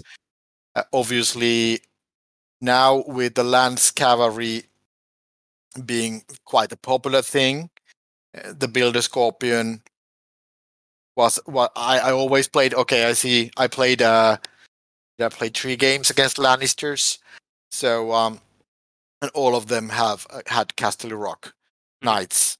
So I always played this list against them, and especially with Overwatch, with the Overwatch attachment. Exactly, I had the Overwatch, and it worked real well as this psychological barrier for those players, and those who didn't maybe know so well what to do, they were way too scared to come in, and one of them even went to an objective sit on the objective with the Lance Cavalry and allowed me to shoot, even if it was 6+ to hit, because they were always, of course, contemplating my honed enhancement or whatever it is called, one of those cards. But I had Othel giving me rerolls, and I was lucky with my dice, so I was getting those 6s, and so I was just putting holes in things. Exactly, and then going in with the cold hands and really stopping them, and then I had the senior builder in my crossbows. The typical thing I did, I had my crossbows and the ball thrower quite in the middle. I moved them forward. In the beginning of the round 2, I'm building those stakes, and I always, as we were choosing terrain in this tournament, I always had another stakes on my other flank, typically in between two objectives, like in Game of Thrones. So suddenly, one flank of my enemy is facing two stakes and can't get to my units, and I am shooting. And then, okay, you're welcome to charge my veterans. You will get -2 to hit, and they are hardened. So welcome. Yeah. No, I am actually really, really interested to see what's made of Offal now that, like, I think a load of people are just writing him off as over nerfed, as not playable anymore. But hardened is still a brilliant ability. His cards are so in line with what other factions see. I think that a lot of people, they're looking at John as John still being a very, very powerful Night's Watch commander. And I do agree. I think that John Hunters still has a lot of play. But as you found, Teemu, like particularly into Hardened, right? Like it has some really, really difficult matchups. It has some really, it has some weaknesses, and it can bring out a lot of healing. It can bring out a lot of, number of actions, number of attacks. But I think there really is still a place for the second list that you pair it with to be something that really can put through auto wounds, at least can ignore armor saves. And I think that Offal genuinely could still be, like not the terror that he was, not a thing that your opponent should be sighing at, rolling their eyes, oh God, I have to play Offal. Exactly. A really interesting dynamic, playing the way Offal should play, very defensive, very zonal control based. And I'd be really interested to see like how much he does get played once people get over the fact that he's been so badly nerfed. It's very similar to myself and Pycelle. Like I couldn't see past the nerf for such a long time before I realized, he is actually still really key and important part of what Lannisters are, even at his nerfed condition. And so, I think I really tell people give Offal a chance. Give Offal a go. I think that he could still do well. Did. I really liked it. And I had two very, very different lists. The Jon Snow's list was built against Free Folk and Starks and Greyjoys. Well, we didn't have any Starks, and I didn't get to play any Free Folk. So and one Greyjoy match was against Jaska, who's one of the top players in Finland, and certainly struggled against him. But I think that list I played one practice game. It didn't work quite that well at all against like Lannister guardsmen and heavy cavalry. So I then fine-tuned the other list to work in this kind of setups, and it did work quite well for me. Yeah, I actually just want to give a shout out to Johannes, who's in chat today, saying like his experiences in the chat, talking to some of the guys there. I've also noticed Wooden Spoon Sampalaya, who's the guy who obviously made the travel all the way the event and won most nice player. Is that right? Yes. Yeah, he's in chat as well, and also another Teemu, Teemu Kuvalainen. Yep. The Baratheon player. Yes, the Baratheon player who.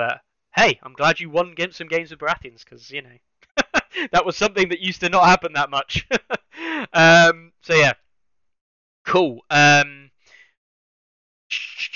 Yeah, no, it sounds fantastic. I'll just run you through some pictures here.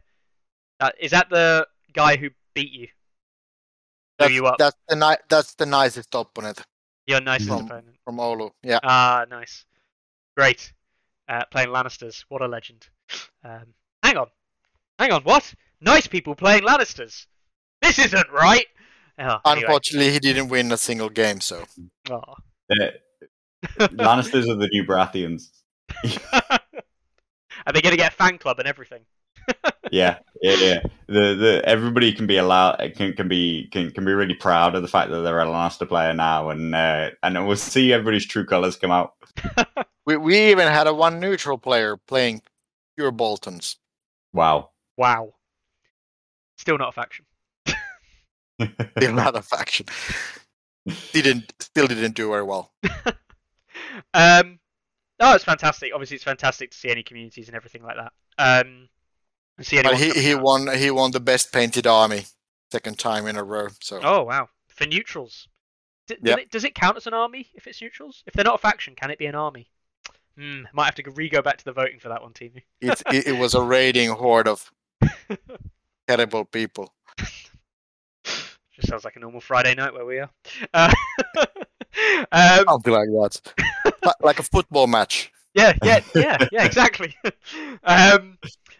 Fantastic, honestly fantastic, Teemu. Yeah. Great to. I had a really great weekend, and so I'm really pleased to be able to organize this, and everybody was helping out, of course, and we quickly cleaned it all up and all that. So I want to thank all the players and people who made this thing happen and helped to organize it. But now I gotta sign off. So any final questions or anything like that? Anything from you, Carlo?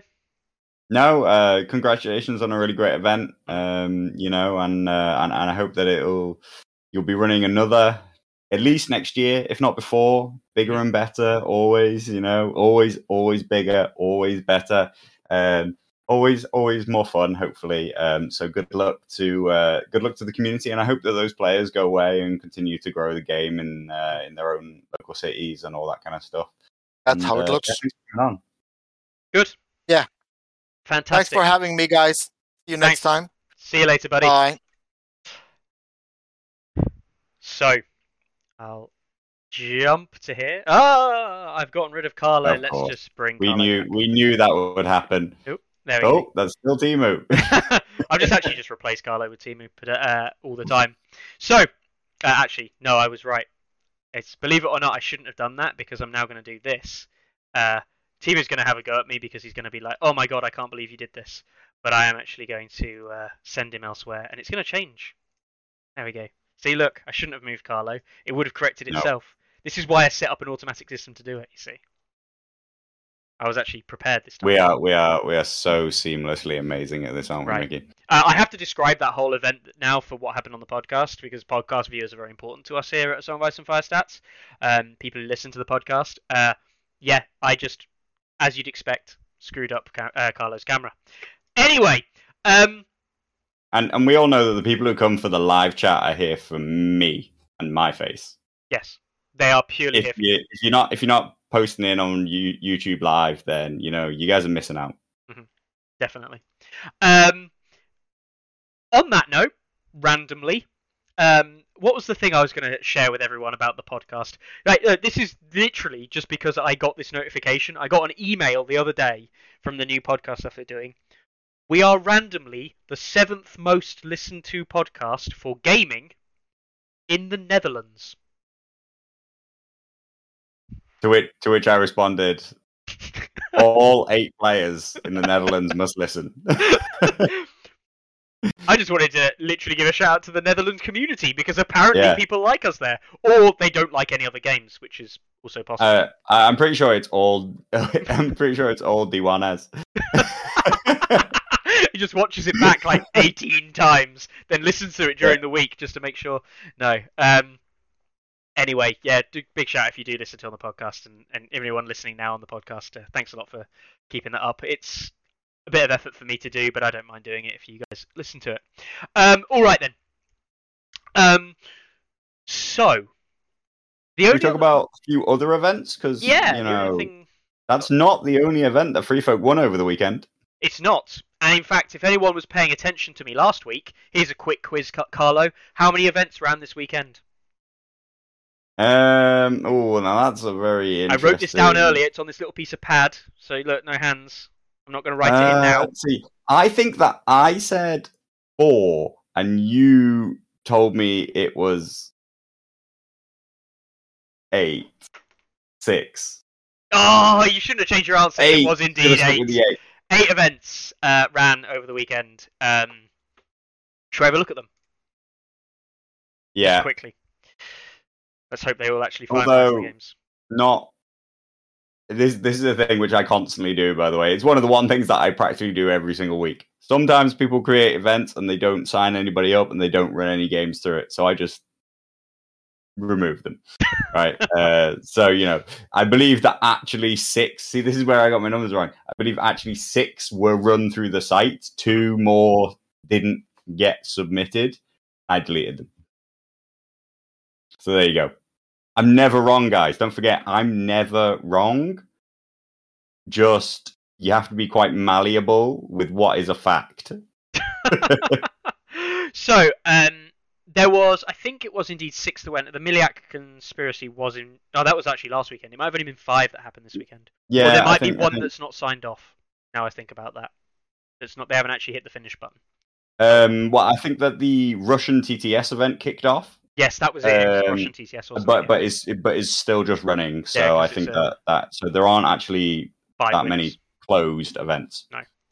So we have got 5 events that we're going to just very quickly look at. And of that, of course, we won't look at the Forest Pond winner of Tavistoff, because obviously that's the one that we just spoke about with Teemu. But the other ones we can talk about, because they're, we haven't looked at them. There was an event happening in Poland, as is classic with the Polish community, and it was only an 8-player event, quite a small event. But it's won by Free Folk.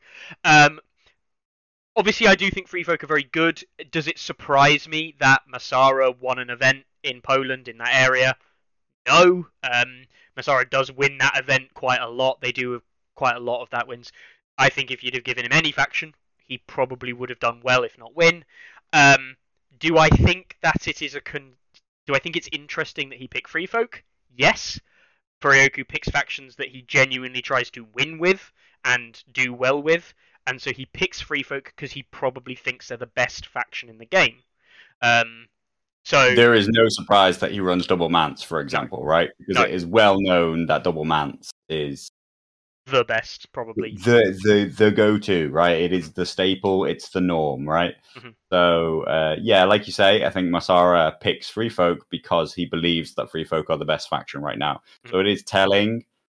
It's very interesting when you look at a player like Masara at what they're playing, because he has no allegiance to a particular faction, and with no negative connotations at all attached to it. He plays what he believes is the best in the game, and I think that is absolutely flat out 100% fine. I do think that he is very interesting to look what he picks. I do think he is somewhat limited by physical. I don't actually know if he owns every single army. I'd have to ask him. Yeah. Because I think he did get rid of some of them. But I know he does own Free Folk, and Free Folk is always a faction he used to play anyway. Yeah. I also did pick up on what Carl's talking about, which is his club affiliation is that he is Peter, it's your time. Unfortunately, Peter came 4th after being in the final with Masara. So it almost was Peter's time. Peter almost got a win, but he didn't quite snatch the final. I think it might have actually been quite a close game if you look at it. I think the result could have been close. Actually, he got crushing wins in every game, so it was 11-2. Not that close.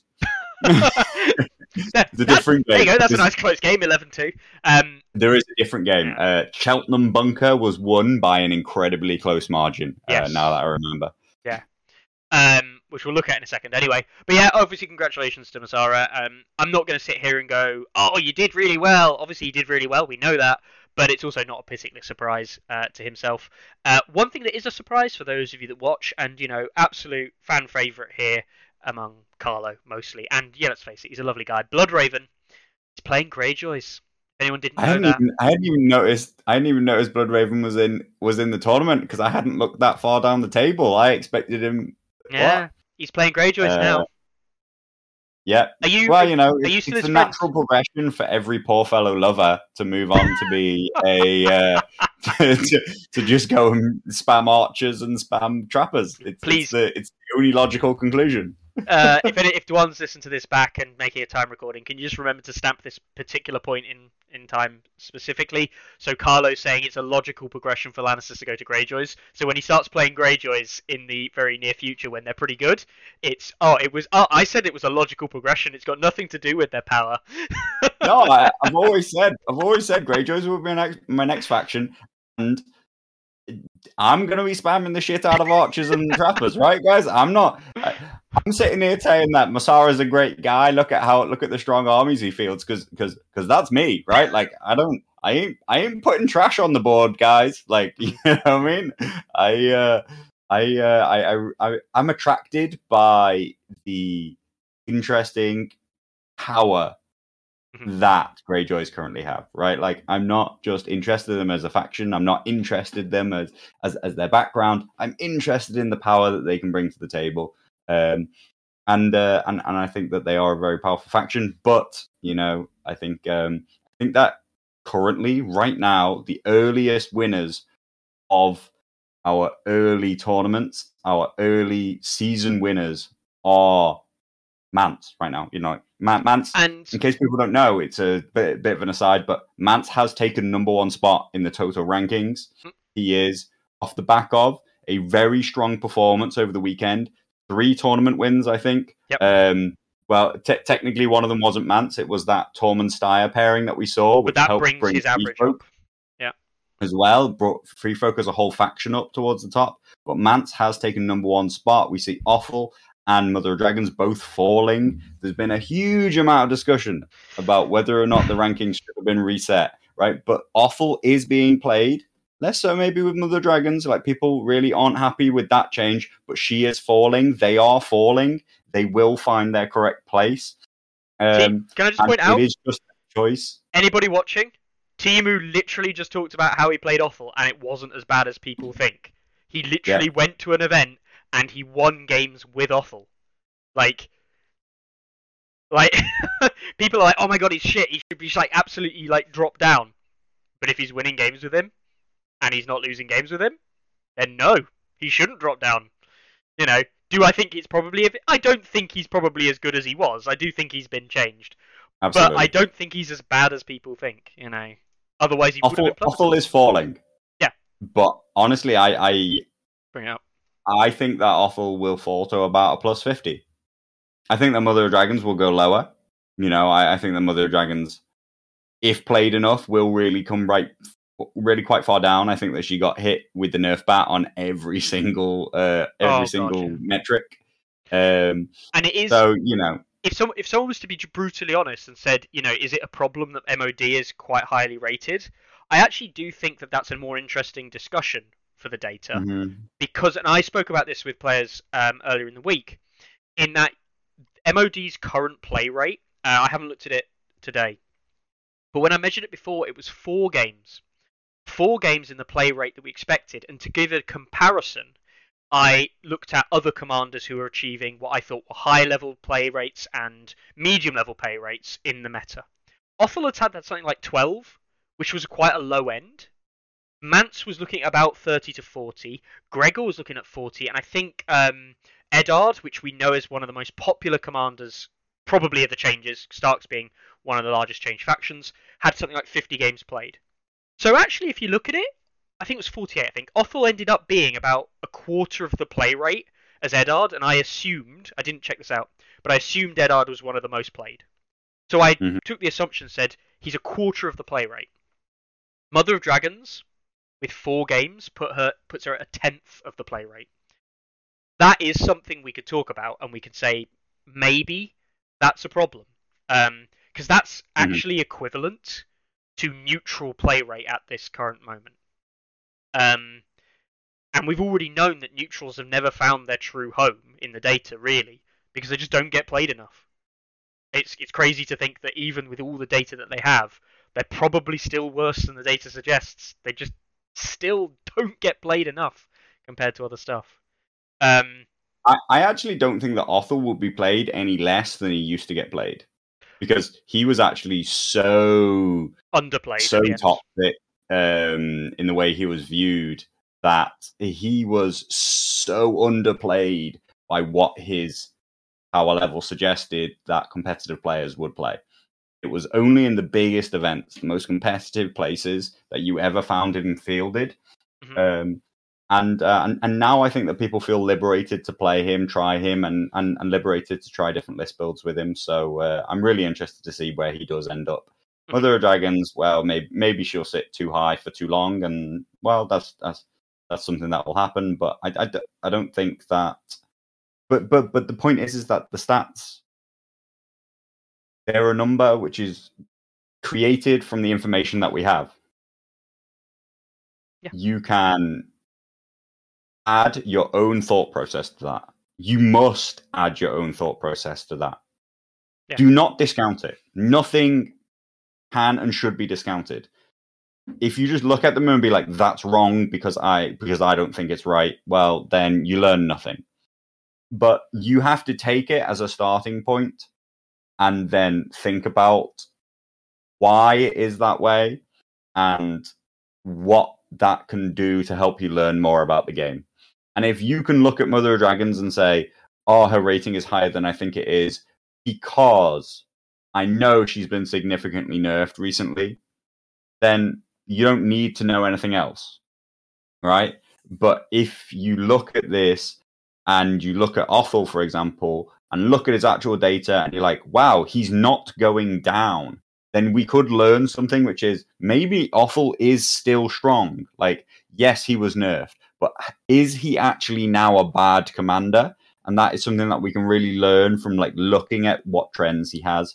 We don't just look at it and be like, Othel must be the second best commander in the game, obviously. Mm-hmm. That's not true. We've just gone through a huge set of changes. We look at how things are trending, we look at where things are moving, and they give us indicators of what is popular. Popularity is also a really important part of what stats does, in my opinion, because popularity can help us understand what things we will face, right? Like understanding not just what is strong, but what is popular means that we can make sure that when we come to a tournament, we're ready for all the popular things, the things that we're most likely to see.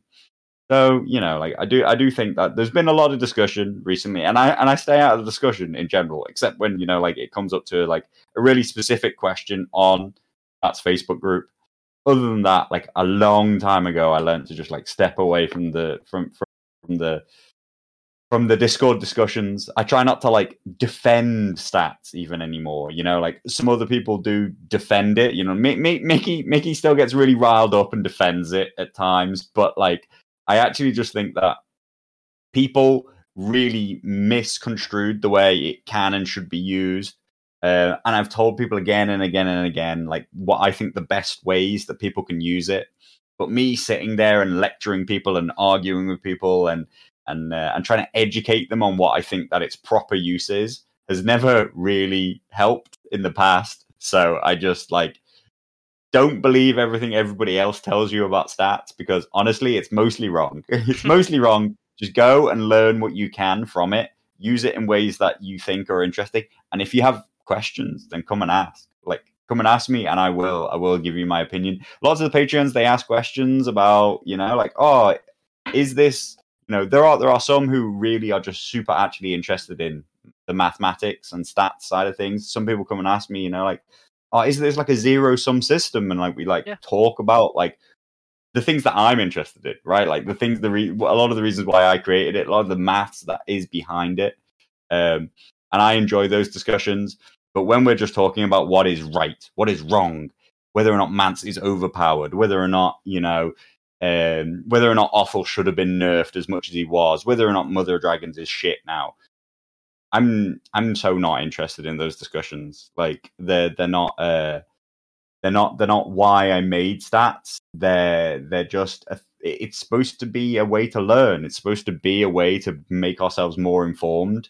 It's not supposed to be a way to win an argument. It's not supposed to be a way to prove somebody else is wrong and to put somebody else down. And yeah, Tim, there could and should be an FAQ page. Yeah. What do you mean it's not all super intuitive to everybody else, and you don't understand all the things that go through my mind without me ever actually telling you them? It's definitely true to say that what you should be doing is looking at the stats, and if you agree with it, fine, whatever, move on. If you disagree with it, go away and think about why you disagree with it. And actually, one of the things that we will actually sit here and say is me and Carlo disagree. Our opinions will disagree with what some of the stats say. Like, we do that. We do have opinions that are like, we don't believe that this is that bad, or we don't believe this is that good. And so we tried to do something Me about and it. Mickey get into some pretty heated arguments about it sometimes. Yeah, we do. And we go away and we're like, no, this is way better than the stats say it should be. And we actually almost try and prove it, right? Or we follow the stats sometimes and go, right, well, whatever. But the point is it's supposed to challenge your opinion. If you don't know about something, this is what stats can do, is it can challenge your opinion on it. And I will sit here and still tell you that I have no idea why Walder was the best piece in 2021. And I haven't thought about A Song of Ice and Fire at all. I played like 2 games last week, legitimately applied zero thought to the games or zero prep or anything. The only thing about A Song of Ice and Fire in the last week I've thought about is why the fuck is Walder so good? Because I cannot see it. For the life of me, I cannot make a list which I feel happy with. And yet he wins games. I have one in mind. You have one in mind? Secret tech. Oh, Secret can I guess? Is it a new Mother of Dragons list? No. Is it a Baratheon list? Because I think there might be a Baratheon list that actually might be really good with Walder in my head. But I don't know. Yeah, Mickey, the one is he's got you clipped as saying, if you disagree, go away. Yeah, that's it, yeah.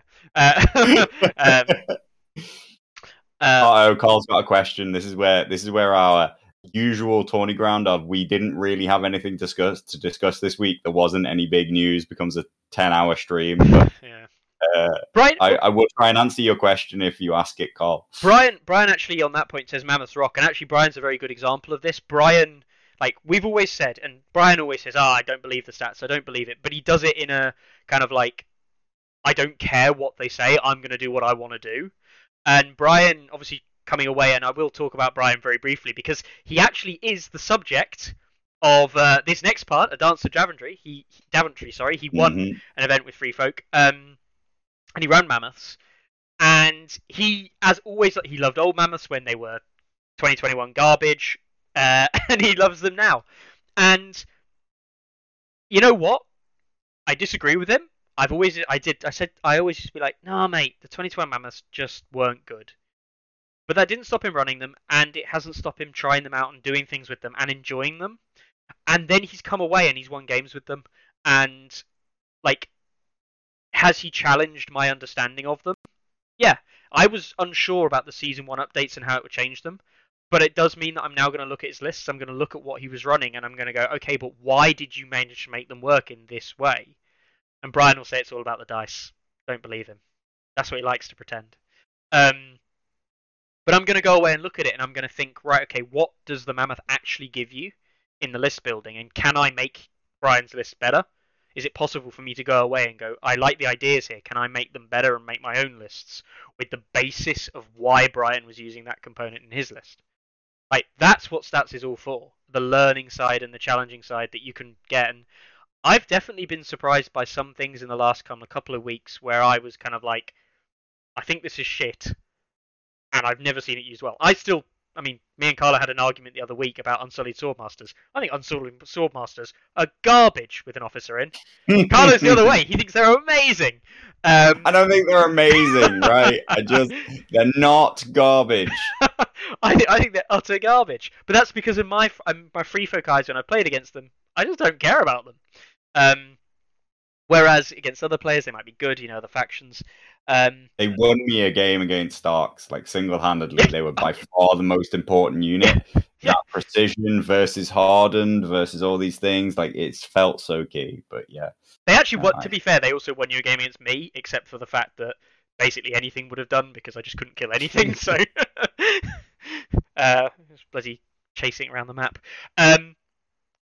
Anyway, yeah, congratulations to Brian for Dance of Daventry, the event that was run by Graham Tane. I couldn't remember his name. The Tane. Yes, I knew his thingy. But yeah, obviously congratulations there to Brian for winning that event with his Starks.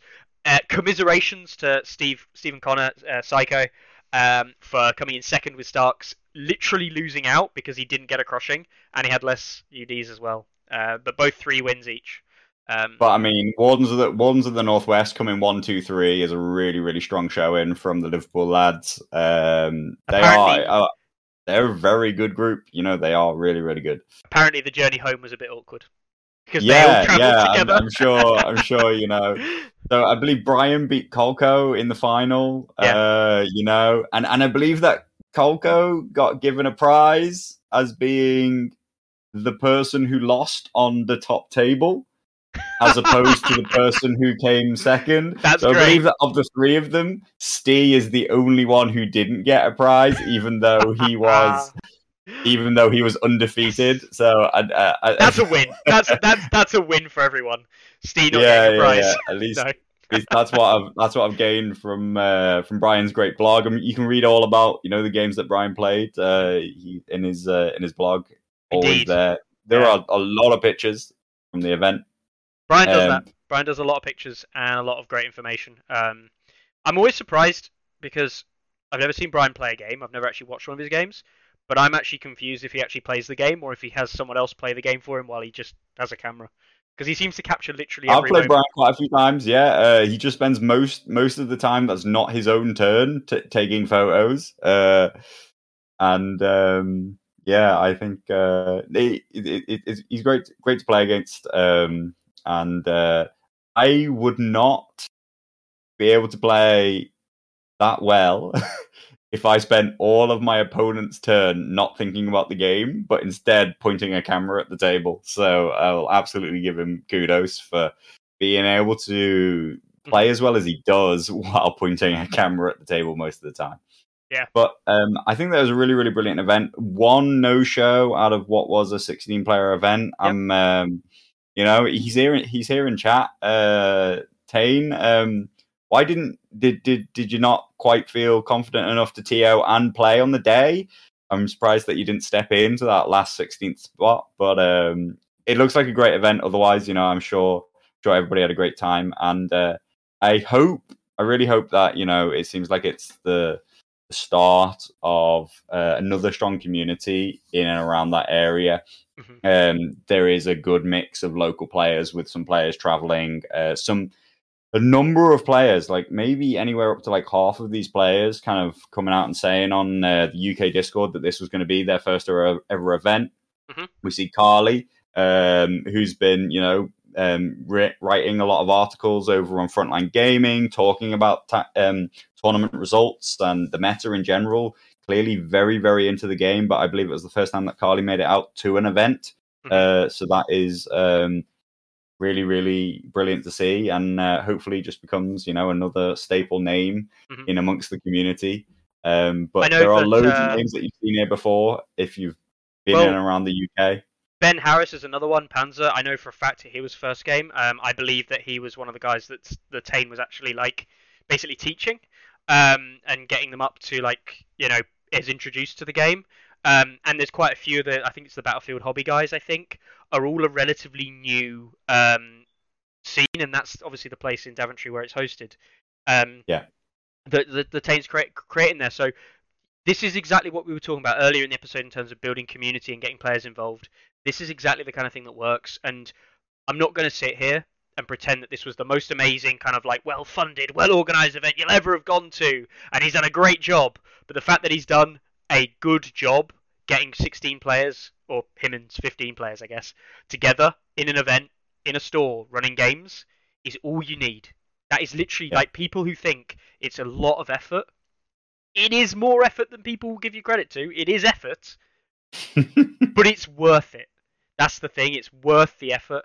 And I hope you felt like it was worth it, and I hope to see another event come along. I would have gone down myself were it not for like that. I am very, very few spare weekends at the moment, but hopefully give it another 6 months, and I'll be at every UK tournament going again. I'll be every up and down the country every weekend, playing games with anybody who'll play me. So yeah, I'm sure there'll be another event coming out of Daventry soon, and good luck to the players who played for the first time, and I hope that it's improved your lease of interest in the game. The Tane there just saying the 16th player who was due to come thought it was next weekend. Got their weekend next. That happens. That literally happens all the time. So yeah, but no, it's fantastic to see people arranging, events, and when an event goes well and everyone enjoys themselves, like that for me is a great event. It doesn't have to have the song and dance and whistles and things that some events have. The GT, for example, for us is one of the best events of the calendar season. But it's not the event itself that makes it good; it's the players. And if you get a lot of players together, it's just a nice event because there's so many nice people in the community. Honestly, I'll reiterate it, but one of the best parts of the GT last year was, of course, not the games, but it was sitting down of an evening on Friday and Saturday night, having drinks with people after COVID. First time I'd met them, catching up, just chatting bare shit, watching Carlo play Flesh and Blood. That was actually one of the best parts of the weekend for me because spending time with people that you kind of like and have shared interests in is arguably better than anything else. Kind of. Well, yeah. Maybe. Whoa. Come on. We're not going too heavy on the actually like. I had to be careful because Chris Eustace, that guy, what a tosser. And Kolko, jeez, I won't say what I think about Kolko behind his back. No, they're great guys. Shout out to Kolko and Gregors and things like that. But getting back to it, can't deny double Mance with the win. Does it double count? Mance with the win. Does it count? Edard and Brendan Tully. Yeah. In an undefeated combo. See, that I believe is the Brendan list that he kind of basically used to run. Yeah, it's basically the Brendan list he used to run, I think, or similar to it, which has seen basically only buffs. So that's good. Yes, he's been a long time Stark player. He took Starks to 4th place at the Always Winter GT before the changes. He massively outperformed what I thought Starks could do at the GT. So he's definitely a force to be feared with them now, with that experience under his belt. Definitely. All right, so that was Brian. Do check out Brian's blog. Links available in chat. I say that. Brian, if you want to post a link for it in the chat, feel free to do that because it requires me to have some effort. Oh, go on, I'll do it. There we go. That wasn't that much hard, was it? Because I actually have it already loaded up. I'm an idiot. No, yeah. Really. Anyway, well, I have to jump into. I have to post it as you by jumping into your account on, something else. But that's fine. We won't go into that now. Yeah, I can pretend to be Carlo. It's great. Anyway, the Dolls of Dragons in Russia went ahead as well. This is an 11-player Swiss event as usual, and this was run by Davinia, a Baratheon player, going 3 and 3, 3 for 3. One other player, another Free Folk player, came in 2nd place. I can't pronounce his name. I'm not going to try. But Rattleshirt Mance. Did he run Rattleshirt? Rattleshirt. Man, he did run Rattleshirt one game. There we go. And it was a close 7-6. He should have ran Mance. Yeah. Baratheon's Loris and Courtney running double Renly side. Renly side has been. What's Loris in? Is Loris in Rose Knights or is he in the fabled Thorn Watch? He's in Stag Knights. Oh God, Jesus! I don't know if I agree with that, but okay. Look at that. It's the Barrow Wardens with Master Wardens, which I think a lot of people are really, really strong on. Shall we say? They're really liking them.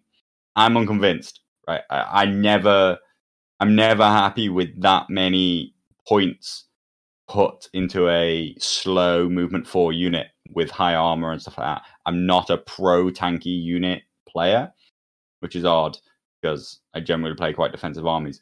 But people are loving them. I will say, in terms of why the strategy might be working, the traditional way, of course, with wardens and stuff similar, was that they would charge you. You could charge them if you want to alpha strike them, get them low, whatever, but you could even let them charge you. It wasn't that big a deal most of the time. And then you just reverse and you still control a point. With points, generally speaking, not being the way that you win games as much anymore. I do think the killing style means that people are more likely to engage them. Also, the Master Warden actually has a very subtle, interesting ability here. Because later on, you don't mind it when you get activated if you're in combat with a Master Warden, you didn't care if they activated and attack you. In fact, that was a good thing, because then what you did, regardless of how much damage you took, you retreated off and you control your objective. But nowadays, if they activate in on you, they go, have like 4 or 5 hits, smack, and then I'll attack you. And actually, that damage against the weaker units they typically see play into, actually racks up. So suddenly the Wardens themselves aren't doing damage, but the hold the line order on the Wardens is actually a threat that has to be played around. Yeah, I do think it's very interesting combining. You know, most people are seeing hold the line combined with a unit which is relatively defensive. Yes. It gives the defensive unit an aggressive look, helps to really give them some punch, but also it basically says, like, if you don't attack me, my offense is high, and if you do attack me, well, I at least get to use my defensive abilities for once. Because the main problem in the past was never getting use of your defensive abilities. Yeah. Because nobody would bother to attack you. But now, if people leave you on full ranks, then you're just talking, is it 5 hits? Is it 2+ ranks? 2+ ranks. Yeah, 2+ ranks. And even when you go down, you know, like, that's still a lot of hits. We do see the new Thorn Watch making an appearance. I find that quite interesting that that's not with Loris, because I do actually think that Loris has an interesting play in them. Yep. Being able to dance Duelist around, get it in and out, and bounce it in and out of combo. That's where I would put him in that list myself, and let the Stag Knights do their own work. But clearly it's working well enough for him. Courtney, I'm a big fan of. Yeah, Courtney's a very control commander, though. Interesting that we see Champions of the Stag. I've played them myself. I played them into a Baratheon mirror, and they did great.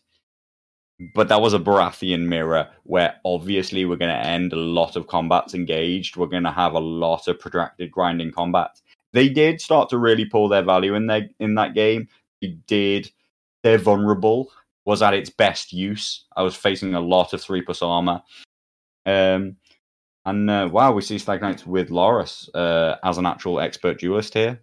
But yeah, I think yeah, interesting, powerful lists. Yeah, definitely. So yeah, obviously congratulations to Daniil Davinia, however you pronounce it. Butchered that. And yeah, generally, you know, hopefully that was a great event as well. And the last event. Somebody a while ago asked, you know, how did Baratheons do when we talked a little bit about the tournaments in general? Yeah. Right, like Baratheons won that tournament. But the thing that we haven't looked at a lot is Baratheons also still continued to come last or close to last in a lot of other events, right?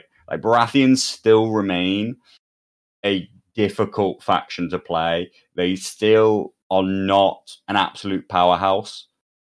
I still think that they're mid-table at best. And actually, despite winning one of these events, over the weekend as a whole, they lost ranking. Whereas what we see from this weekend right now, it's only a small number of results by comparison to the whole number of results we expect to get over the coming months. Free Folk were either winning events or placing very, very well. Yep. In almost every event, the faction with the highest win rate this weekend was Free Folk. And that's what saw Free Folk take the number 1 spot with Mance. And also the faction take the number 1 spot for a while. I don't believe that they're there right now. I think they might be in number 2 right now. I believe that. But for a while, they were the number 1 faction overall. They are, yeah, there we go. They are currently the number 1 faction. That is because, not just because you're winning the event, it's because you're performing well across a whole range of players. A whole set of people are coming second and third and going unbeaten, even though they didn't win. And all those things add up.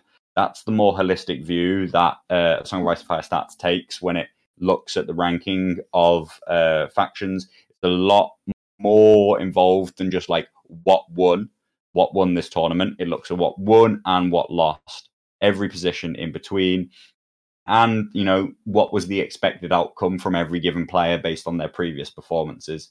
So, you know, Free Folk currently look like the strongest thing to come out of the balance patch, but they were already pretty high and they didn't see significant change, right? Like, I think that there are other factions out there, like Starks, who have seen much bigger changes in the way that they now look at list building, the way they look at winning games. It's interesting that Psycho Stee, he went unbeaten while using an army list, which is almost unchanged from what he was using last edition. Teemu talked about it a lot. Players with a lot of experience with their own list will do so much better than those who don't really know what their units do, how to get the best out of them, how to really work every synergy that the list has. Also understanding like what will play well into various matchups. So I think that it's interesting that Free Folk have a current bump, and I think that it's because Free Folk lists haven't changed a lot. And I think that there is room, not necessarily for some wild new meta list to define itself from Starks or from Targs or from Night's Watch. But I think that all three of those factions, they'll have a period of learning for players, particularly in how to get the most from their lists. And I don't think that Free Folk are necessarily dominant. I just think that the meta is still shifting and finding its feet. It is. I said it last week. I think it's just a straight up positive that there isn't just a standout right now. Like, I don't think that Mance is just a straight standout, the best thing in the game. I just think that he is a very strong choice that has been strong for a very long time. And there's a lot of Free Folk diehards who really know how to play that list. And I agree with Charles Cassier. The change to Othel specifically and to the Gunline list was the nightmare of the Mance list, right? And Free Folk in general. That terrible matchup going away has really enabled Free Folk to take the position that they probably always held in terms of other matchups, in terms of other win rates over other factions.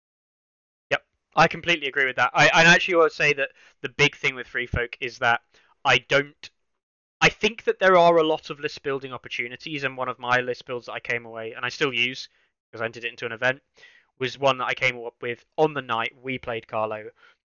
And it had new stuff in it that I hadn't used before. But actually, I felt very comfortable saying that if I actually take an 8 activation or 9 activation Mance list in the way that I used to build them, I actually think it's probably just as good. If not, like, okay, the Spearwives are a little bit worse, but that's an ethos change that I would have to play with the list slightly.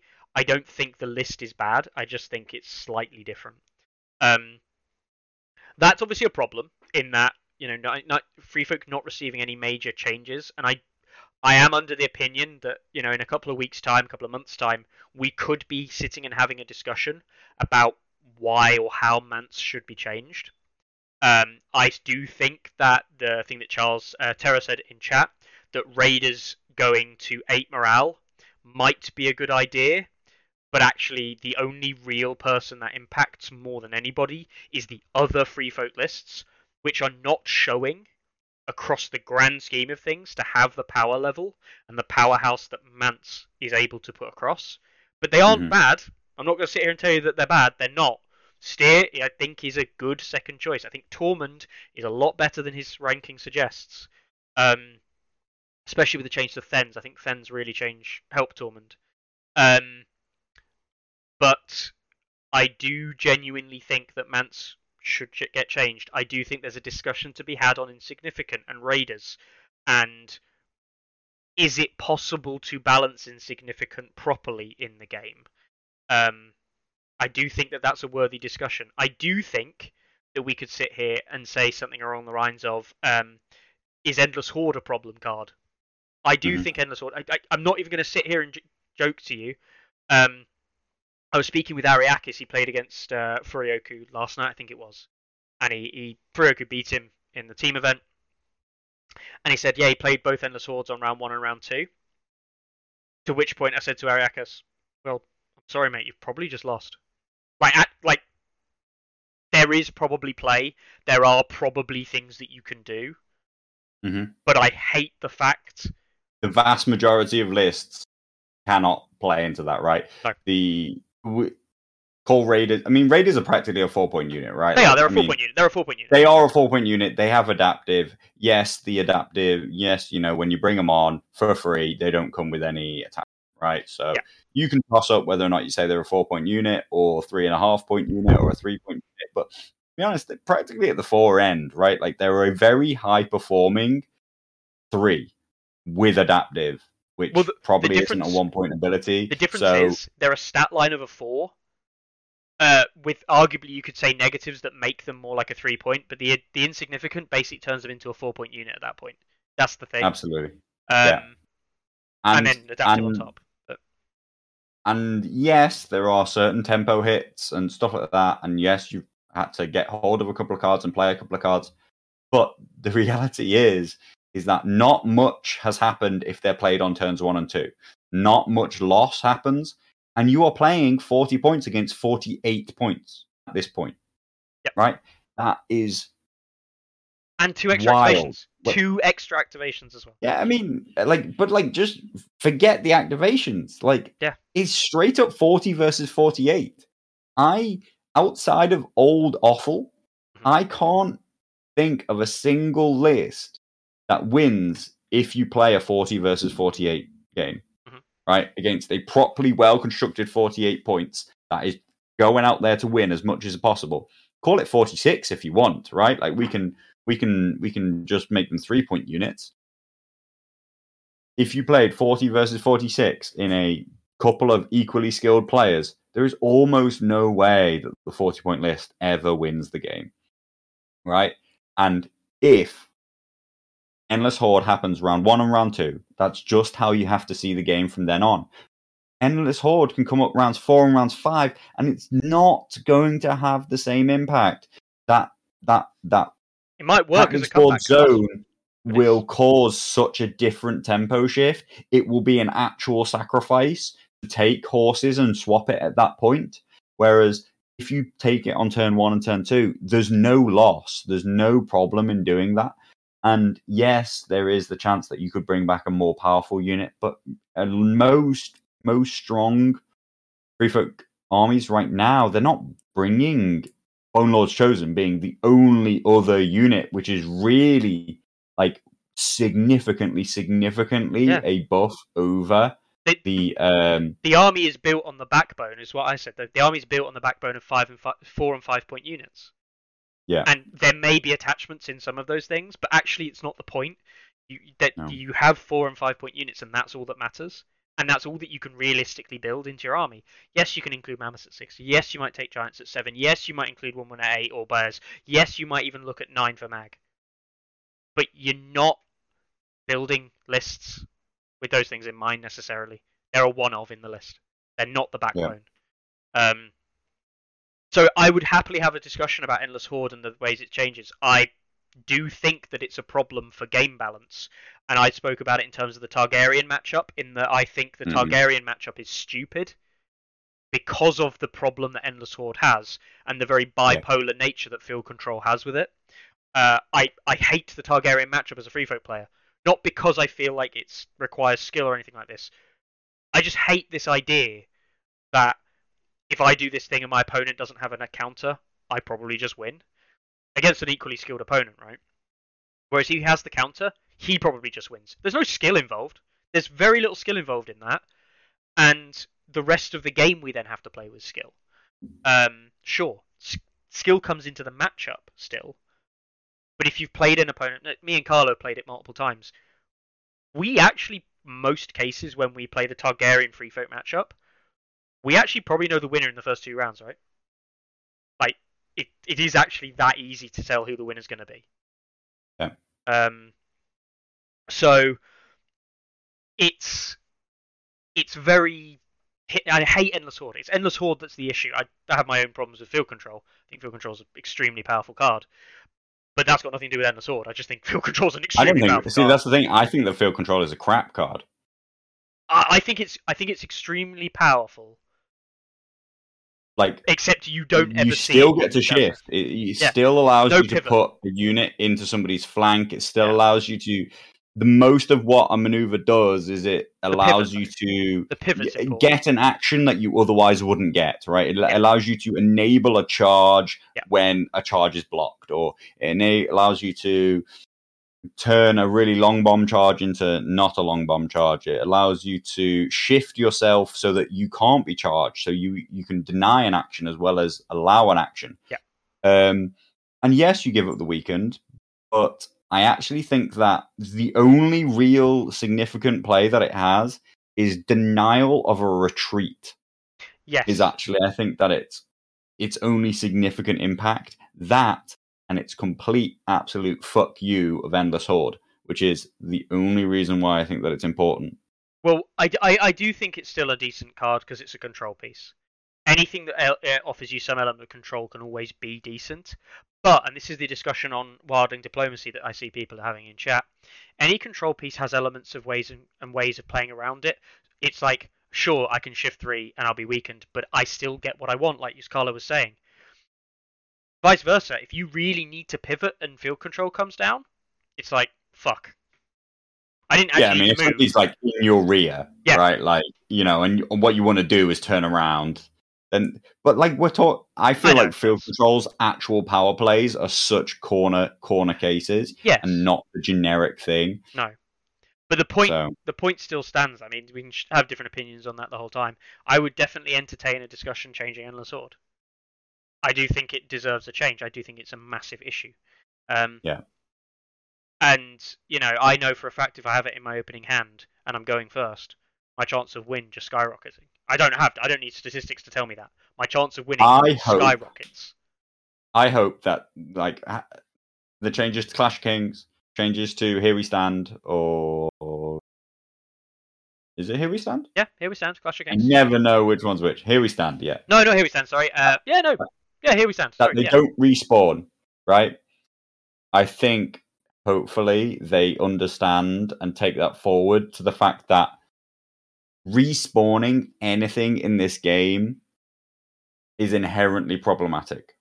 Like, I do think that like it's the design aspect that is just so problematic, and I understand that they want to think that the free folk want to play in a certain horde style mechanic, and that's how they feel like one of the ways is like no matter how many you kill, they just keep coming back or whatever. But I hope I don't see a way to balance that card myself outside of getting rid of it and it just being a different card. I think that's. I mean, straight away, I do think it's powerful. Obviously, I do think if you removed the obvious nerf, is you need to remove the ability to just deploy a raider unit. Like that just needs to go. Why that was ever an option they thought entertained making the card like that good? You can just play a raider unit. That's just stupid. I think that has no place in the game. I think that is in the nicest possible sense, it takes about 3 iotas of a second to look at that and go, well, if I get the opportunity to do it in the first 2 rounds, I'm going to do that. Obviously. Biscus asks whether or not I think that you should take horse every possible opportunity against free folk. Yes. Flat out. It's part of the reason why it is the only action in the whole game where... Okay, so I'll tell you the specifics of the Targaryen matchup. Say I win first turn, right? Like, I have choice. I get to look at my hand, don't forget, right? So this is very important because the Targs has the specific added thing of field control.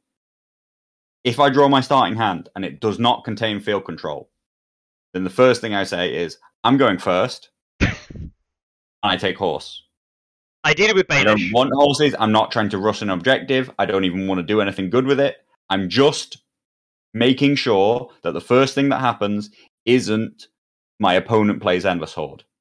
Now, I also, specifically against almost every other faction, my opening play would be, I'll take letters, please. I'll take 2 more cards.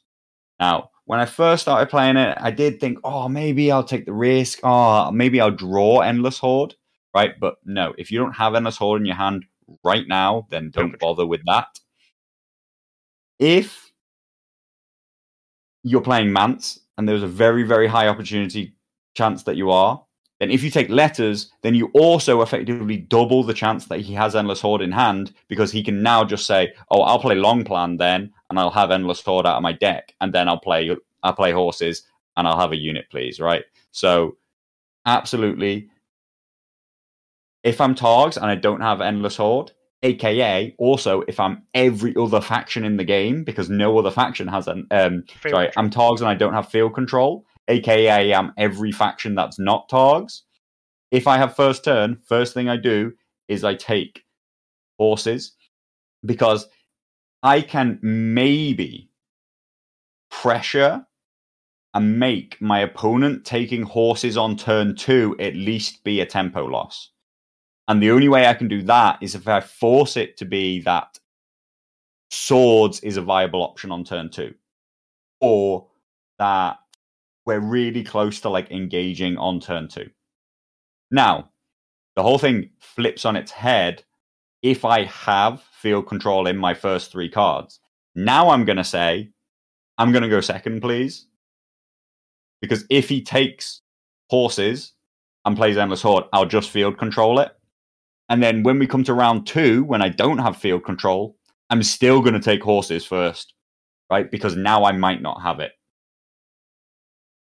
It's that simple in my mind. Like, honestly, like, I know I sometimes go to, like, extremes of, like, you know what I mean? Oh, the matchup is this simple or whatever. But for me, in my mind, it is as simple as that. Blocking Endless Horde against the Free Folk in rounds 1 and 2 will determine winning or losing the game, and there is nothing more important that you can do.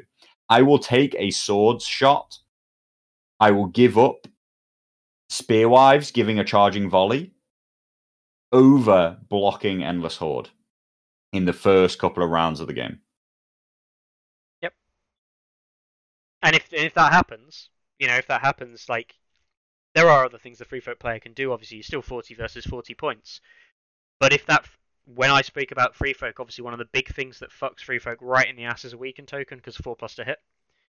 So actually, field control really fucks Free Folk in a double whammy, because that weaken token actually has a lot more value than it would against many other factions. So that's a big double whammy hit. If you're not Targs, though, there is a certain thing which is I can't block horses forever. Yeah. And I don't have field control, so I don't get to counter the card. Lannisters have maybe I want to counterplot this, and I do think that early in the game it's definite counterpart option. You could maybe swap the word field control for counterplot. Maybe. Arguable, because counterplot not guaranteed, and also has so many other uses. There are really, really important, powerful cards in amongst the Free Folk deck. Mm-hmm. Problem is with other factions, if you very, very aggressively take horses at the start of the round, you do just create this situation where you're definitely going to have to face a 5-point unit later on in the game that died and gets respawned.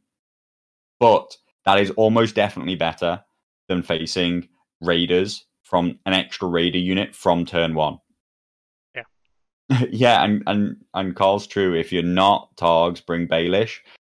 Taking horses, but getting use out of something else, like Baelish letters, like swords, like whatever zone you wanted, is very, very important. Some people talk about wilding diplomacy and like the issues that has. It has got issues, and there are things where it's like, oh, you can't block the board if they wilding diplomacy, and you've got solos, and then you can't block the board, so they might Endless Horde or do this, that, and the other. But it's like, at this point, you've asked them to have a pretty optimal starting hand, to which I would say, if you give anybody like one of the best opening hands that you could possibly have in the game, then yes, you'll have a problem. But like that's true of nearly, like, if you give Targaryens something like Blood of the Dragon, something else, and then they go, all right, so I can just like sacrifice my freed men here and activate both Bloods of the Dragon on my veterans and my flayed men. I'll take that. There are things like that in the game where it's like you give people the optimum opening hand. Yes, there is limited that you can do about it in the competitive area, but the point is that people either have that or they don't, and if they have it, then you either take the risk or you don't. people say Wildling Diplomacy is too strong a card as well. I think it's very good. I fundamentally disagree that it's the most strongest card or the strongest card in the game or anything like that. Or I actually fundamentally disagree that it needs a nerf. I do think it's a list building consideration. I do think it's something that people need to think about a lot more when list building than just building a list. That's another thing, people don't build around free folk since 1.6, when people obviously always built around free folk because they were like the second bad guys. People don't and haven't in 2021, and it's really telling. I do very much think Wilding Diplomacy doesn't need the +1 wound, maybe, but actually, like, having a card doing wounds on a situation like that is not too dissimilar to a lot of other cards in a lot of other factions, certainly from commanders. Yes, it's quite powerful. Yes, it can have problems, but it's only going to happen twice in the game, and at maximum that's 8 wounds, right? I know, but like, if we were to compare Roos with the vulnerable and panic token as a comparison, that is actually equivalent, you could roughly say, to 2 wounds for the panic and 2 wounds for the vulnerable. So actually, that's about 4 wounds. The difference is it's not straight wounds. I do agree that straight wounds is a problem for solos. But actually, in terms of damage, it's roughly equivalent. So I do think it needs changing. I do think there's changes that need to happen to free folk, and I do agree and sit here and say to people, yes, Mance probably does need changing. But I think that the moment you start moving into changing the free folk units is the moment you start massively impacting the rest of the faction. So it has to be Mance himself that gets changed. Yeah. I do think it's an interesting discussion because obviously we're talking about, Wildling Diplomacy plus Endless Horde as an opening hand is, pretty up there in terms of like you're creating like a perfect storm. But I think that it's a very interesting choice for Mance even to choose to Wildling Diplomacy when I activate my first NCU as my first action. So presumably he picked letters and horses. He's trying to keep the horses open. I have Drawer. What's that? You don't have to pick a zone, remember, with Wildling. Oh, is it? It's if I take anything. Yeah. No, wait, he has to pick... No, he doesn't have to pick anything. Remind me what Wildling Diplomacy does? You activate NCU if you take a zone D3 plus wins and a condition token. Okay. I do think that's very powerful. It is. I'm not going to sit here and say to people it's not powerful. Because I say it definitely makes solos have a discussion. And I do think if you remove the D3 plus 1, then the only thing in the game really that it threatens, and I do mean the only thing in the game, is Jorah at 3 wins. Like, if you take away the +1 wound, it doesn't threaten dogs, it doesn't threaten mountain that rides, and everything else that's in the game has more than 4 wounds. So, anyway, how did we end up chatting about free folk again? As always, for half an hour. Because they're at the top. But they at the top. That's how it works. Yeah, fuck Mance. Yeah, fuck Mance. Mance has the author problem, right? Mance has the author problem, which is that in every possible category we can look at, he's the best possible choice for free folk. He's got practically the best attachment abilities you could have, right? Rally point, so important for the free folk, and particularly raiders with their extra wounds taken. Yeah.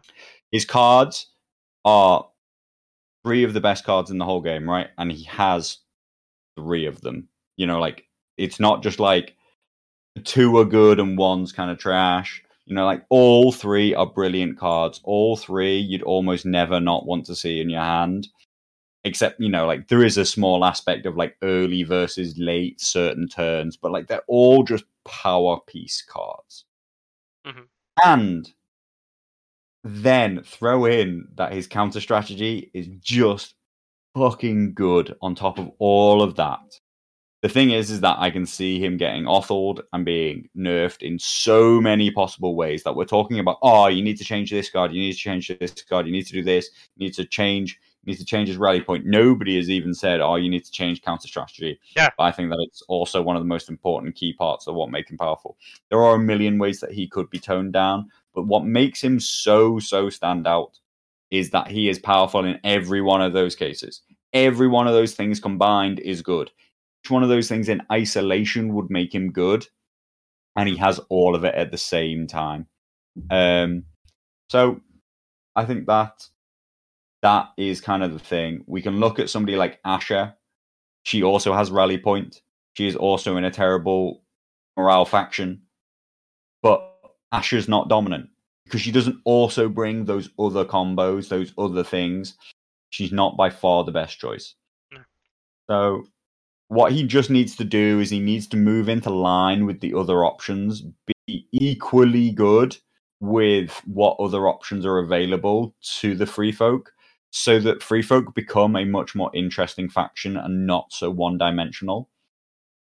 Don't nerf him because you hate playing against him. Nerf him because you hate him being the only thing that you ever see or only ever thing that you get to play as when you want to play Free Folk competitively.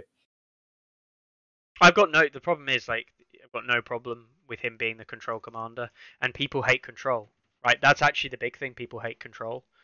Tyrion, for example, is still probably one of the better Lannister commanders, and he's a control commander in a control faction.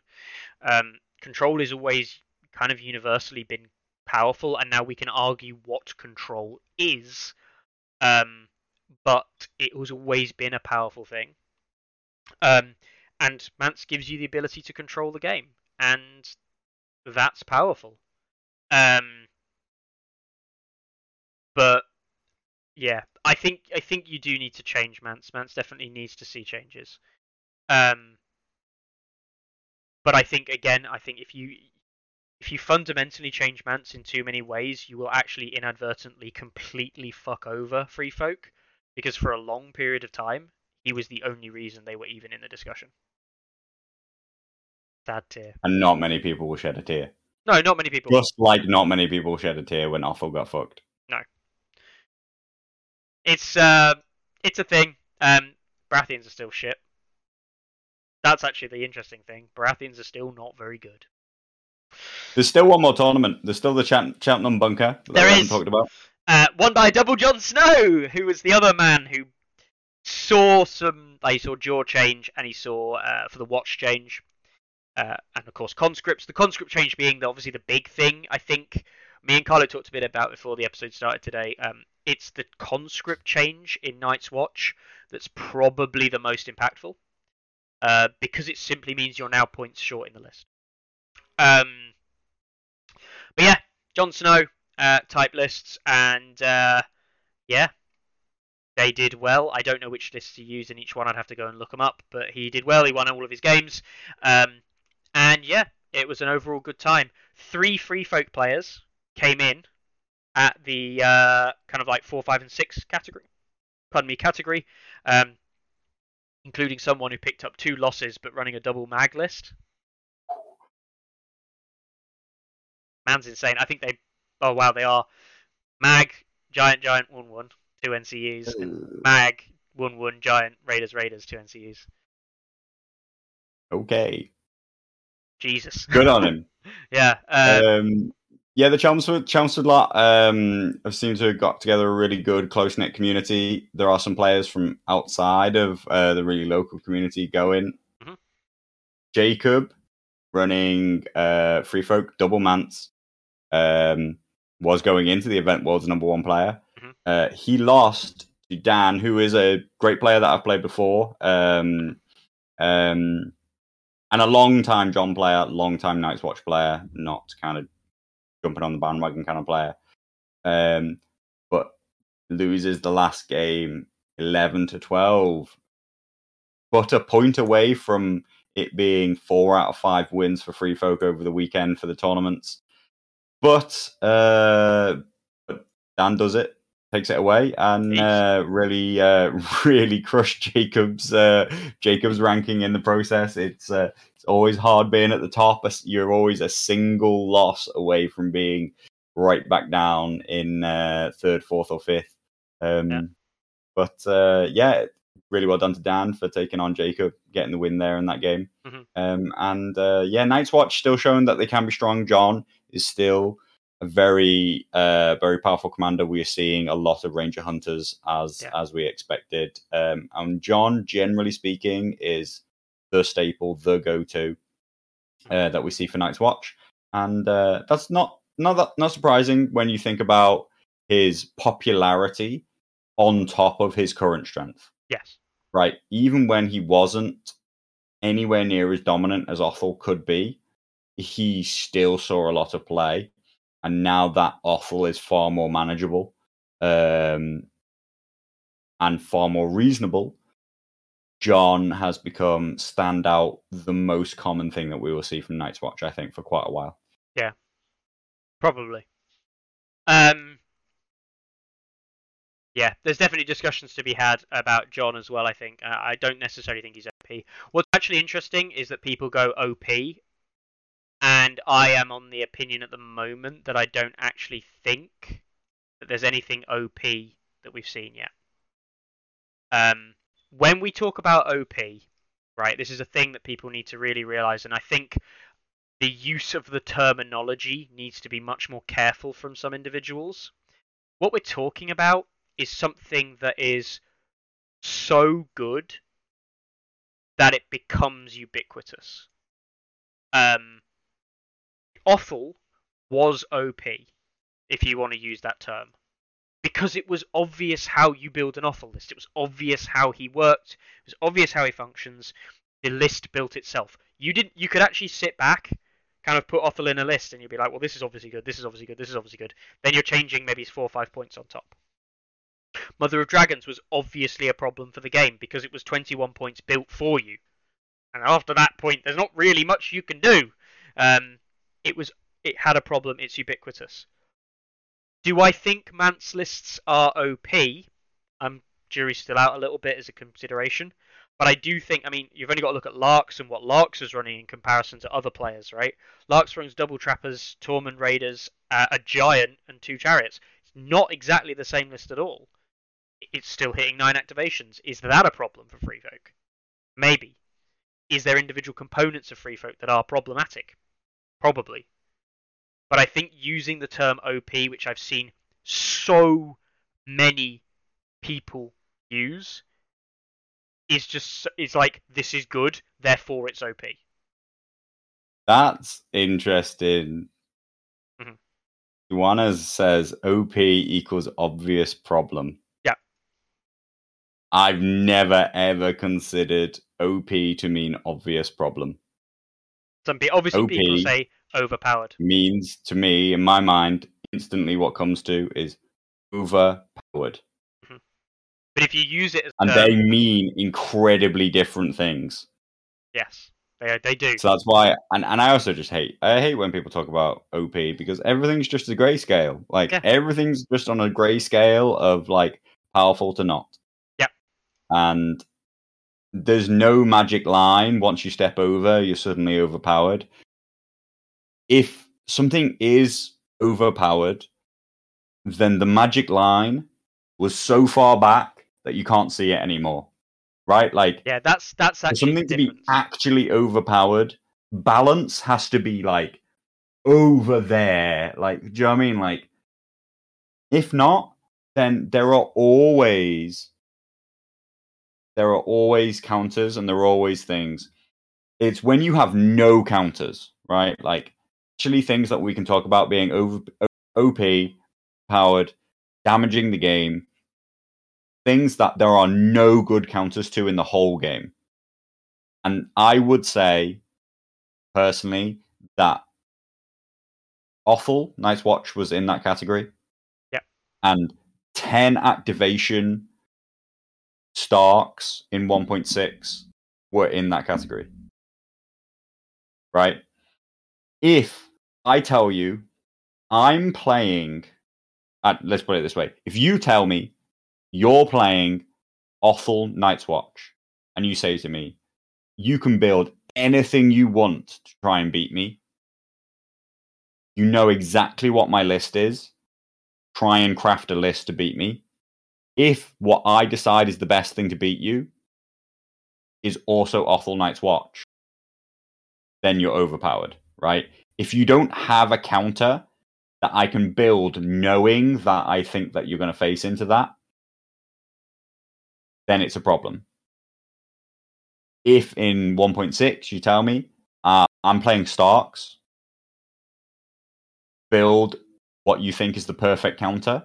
The problem is that the perfect counter is I'm going to also bring Starks. I'm also going to bring, Walder, Starks, Dogs, until we have the same activations and all this kind of stuff. If at least the counter to Awful Night's Watch is, okay, I'm going to bring Khal Drogo Expert Duelist, and Khal Drogo has a different counter. Khal Drogo is, all right, well, I'm going to bring Stark Hardened Spam, or I'm going to bring, something else, right?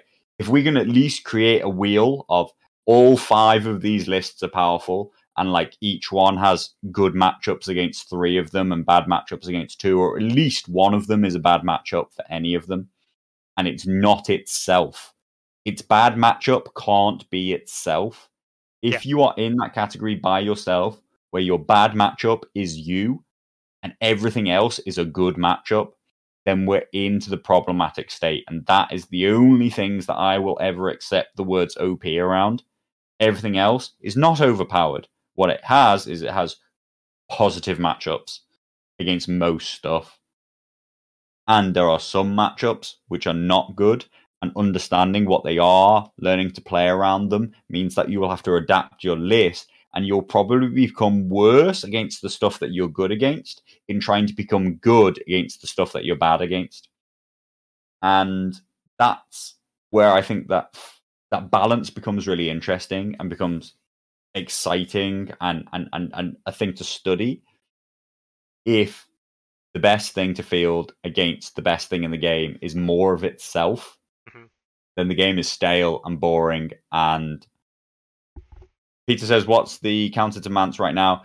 I don't know, but what I would say is I'd probably be most interested at looking at low activation count. Very strong units. Drogo. Drogo in, obviously, Targaryens bringing field control is obviously a very useful thing. I think Targaryens has got to be where you look initially, because they have natural counters built into the deck. So that's just something you don't have to worry as much about. And you look at something like Drogo. Because Drogo. Yeah, I do also agree that John Ranger Hunter bouncing lots of attacks also has a great place. Yeah. John is probably John Ranger Hunters. They're probably their perfect counter to Spam to just lists. deleting raiders in one charge and bounce. Yeah. Whereas then John has a problem, as we've discussed, with Teemu, and I actually think that he really does have a problem. John has a problem with hardened spam, right? Which says either Greyjoy Baelor could be a problem, could be talking Starks could be a problem, right? And things get super interesting once we talk about a 2-list pairing. If we can create a 2-list pairing which doesn't have any weaknesses, then that's a whole nother level of complexity. At least if that 2-list pairing isn't the same commander twice.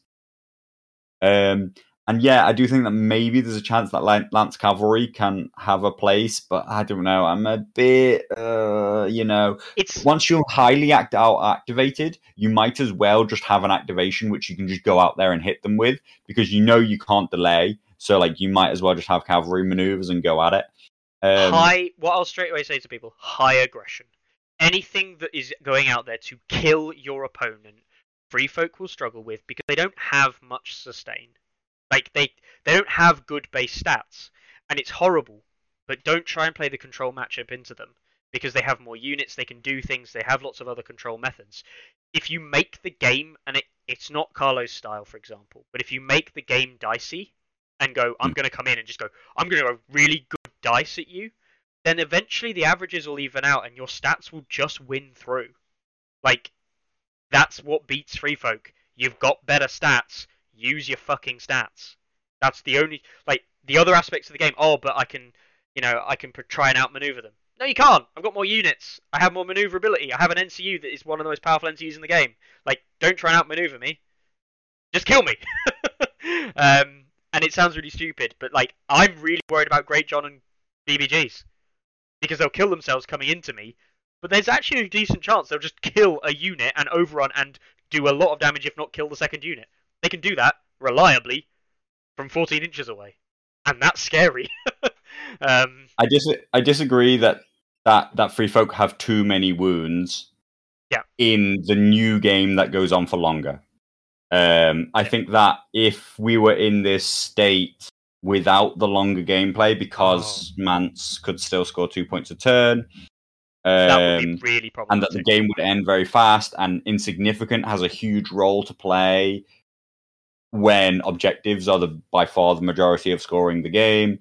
I think that the longer game is a nerve to Free Folk because the activations will begin to parity out the more time you can spend fighting them. On the flip side of that, Mance is now liberated to just like be the center point of your army. He doesn't have to sit in a corner, so he can be a bit annoying because his morale bubble has now become way more mobile. He's not confined to controlling a point. But this is turning into an absolute free folk chat as always, which I hate.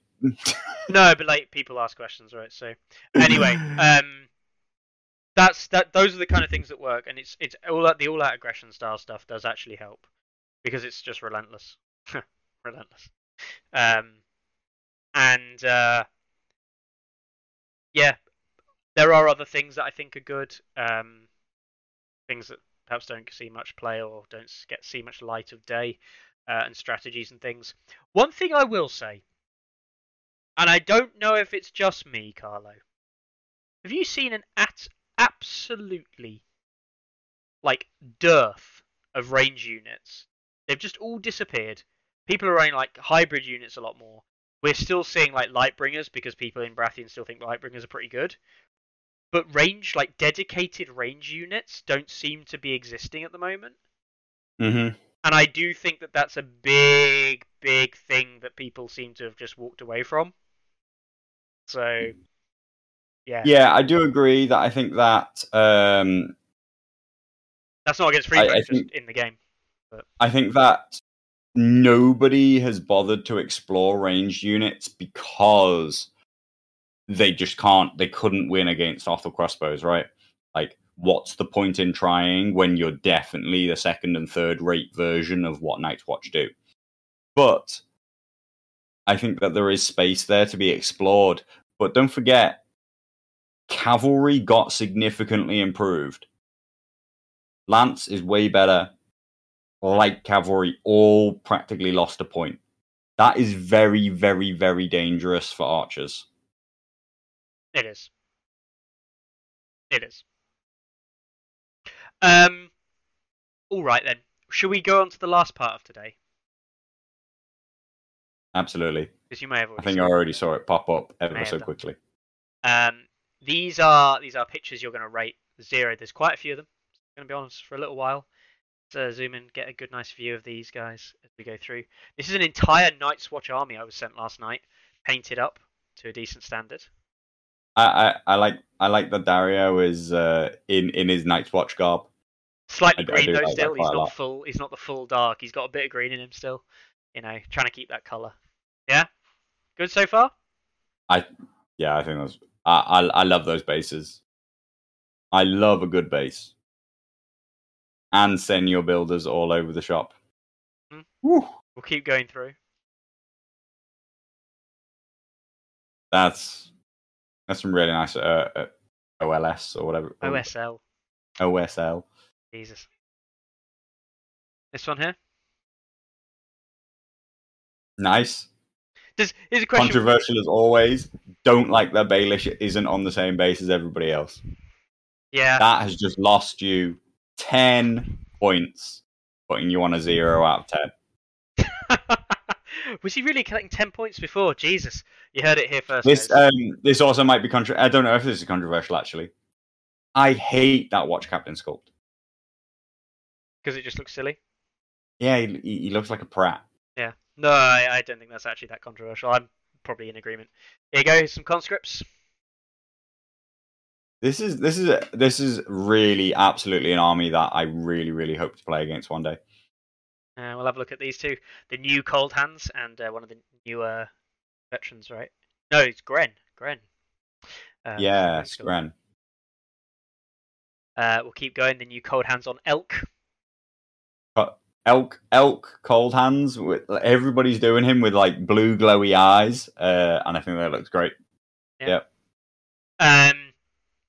Vanguards. Very nice. We've got Ranger Hunters. Solid work. A good proportion of the that's the starter box, I believe, painted up and provided on table. Yeah, that's the whole starter box. Whole starter. This was before that snow was added to the base, clearly.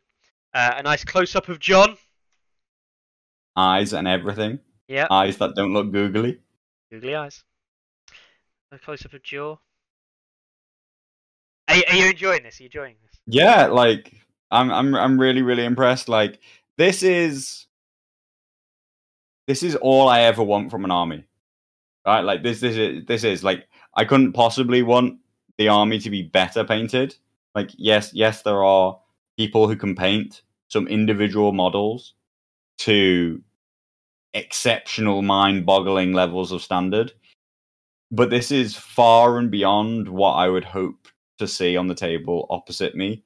And and I think that the bases just tie it all together, make them look so good, consistent color scheme, consistent color palette, finished army, neat, great bases, great color contrast.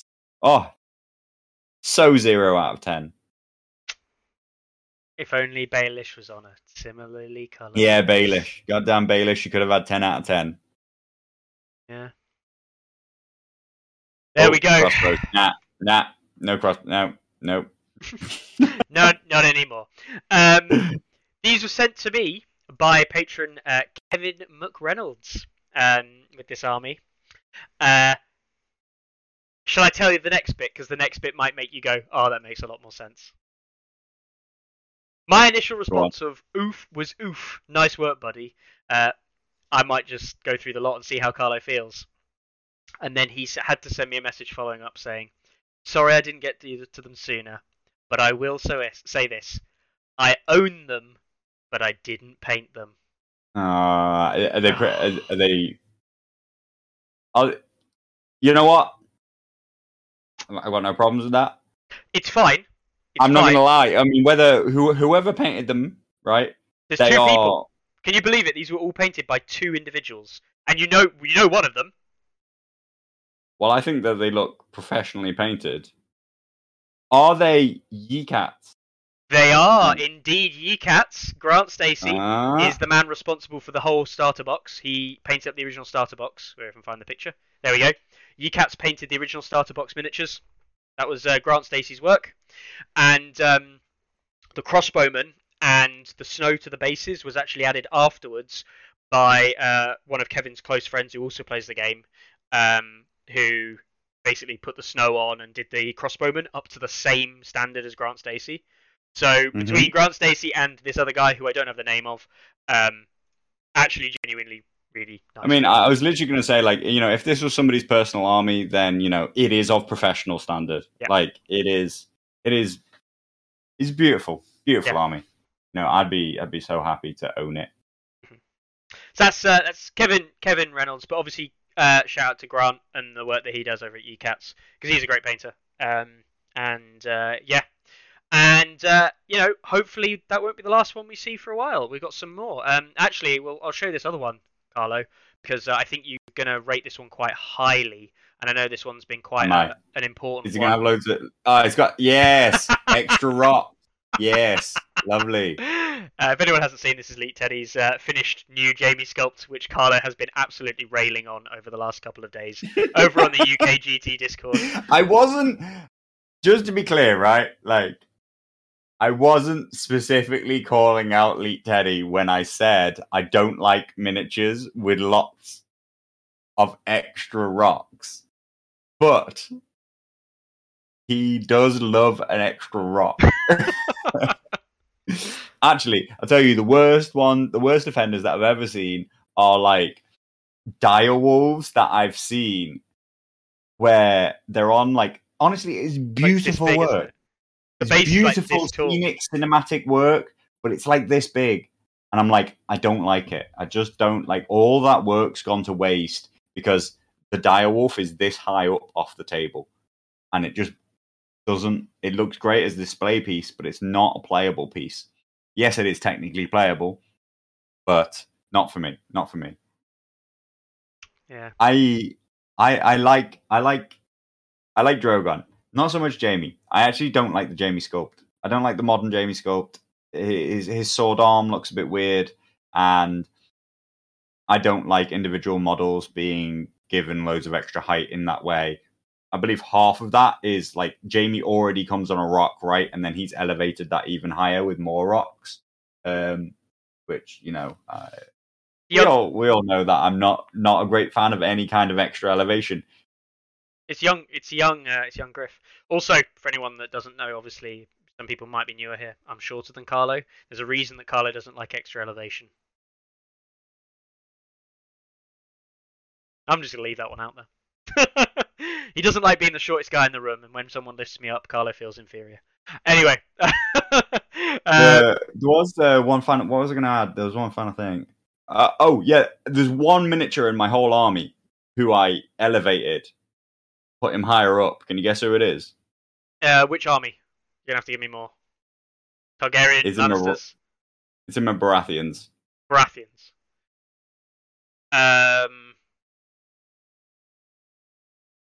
Your Baratheon miniature that you made higher up. Does it classify? Does it classify if you put them on the horse? No. Right. Okay. I elevated Tiny Loras so that he doesn't look so tiny anymore. Yeah. So he actually comes to the same height as everybody else. What you need to do is just buy yourself a new Lannister hero box. Baratheon hero box. I've heard they fixed that problem. Not going to potluck it, unfortunately. No. Anyway. Right. 3 hours. We had nothing to talk about, and yet we managed to talk for 3 hours, as always. And there's a good amount of free folk talk in there. So, Dan, if you're listening on repeat or catch up on the podcast, we've done it for you, Dan. That's who we have all these free folk chats for, because we know you love them. All right then, guys. We will be back next week. Same time, same place, as far as I'm aware. We might have some more things to discuss. We might not. We'll see. We'll see what happens. Check out the Patreon if you haven't already. Check out Carlo's OnlyFans, because he likes posting pictures of very angry people and pictures that say, he actually takes pictures of signs that say no rocks allowed. He's like that kind of guy. And yeah, I hope that events in your local areas go really well.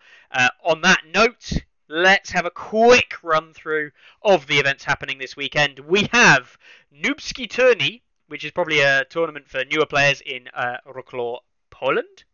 And we also have a Polish league starting up. That's happening this weekend.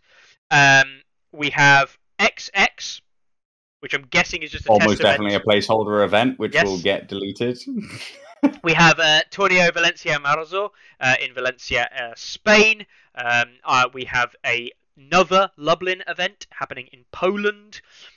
We have the Long Night ending. The Long Night is now over in Hammerhead Games in Sacramento, California. We have House of Orcs, the second one of House of Orcs series. I will be checking that one out definitely, because House of Orcs looked great the last time they had an event. That's happening in Viterbo, Italy. And we also have another Polish event happening in Poland on Sunday. And that is it, taking us through to Sunday. So that is 1, 2, 3, 4, 5, don't count you, 6, 7 events starting this week. One of them running for a long time. Great, really great rate. 6 events should have an ender. Go on. There is one more event coming up. I forget. It's soon, right? I think it's in 2 weekends' time, which is the Spanish event. El Rey and Lenort. Yes. You just had it there. Yeah. This is shaping up to be a pretty big event, and the winner will come away with an invitational spot at the LGT. So I know that they already have international travelers coming from France and Belgium. So if you're not already set for that weekend and you can make it down to Santander, then this is going to be one of the biggest European events that we've seen, this year so far. In the past, basically since Always Winter, this is looking like a pretty big event, and hopefully it's going to go really, really well.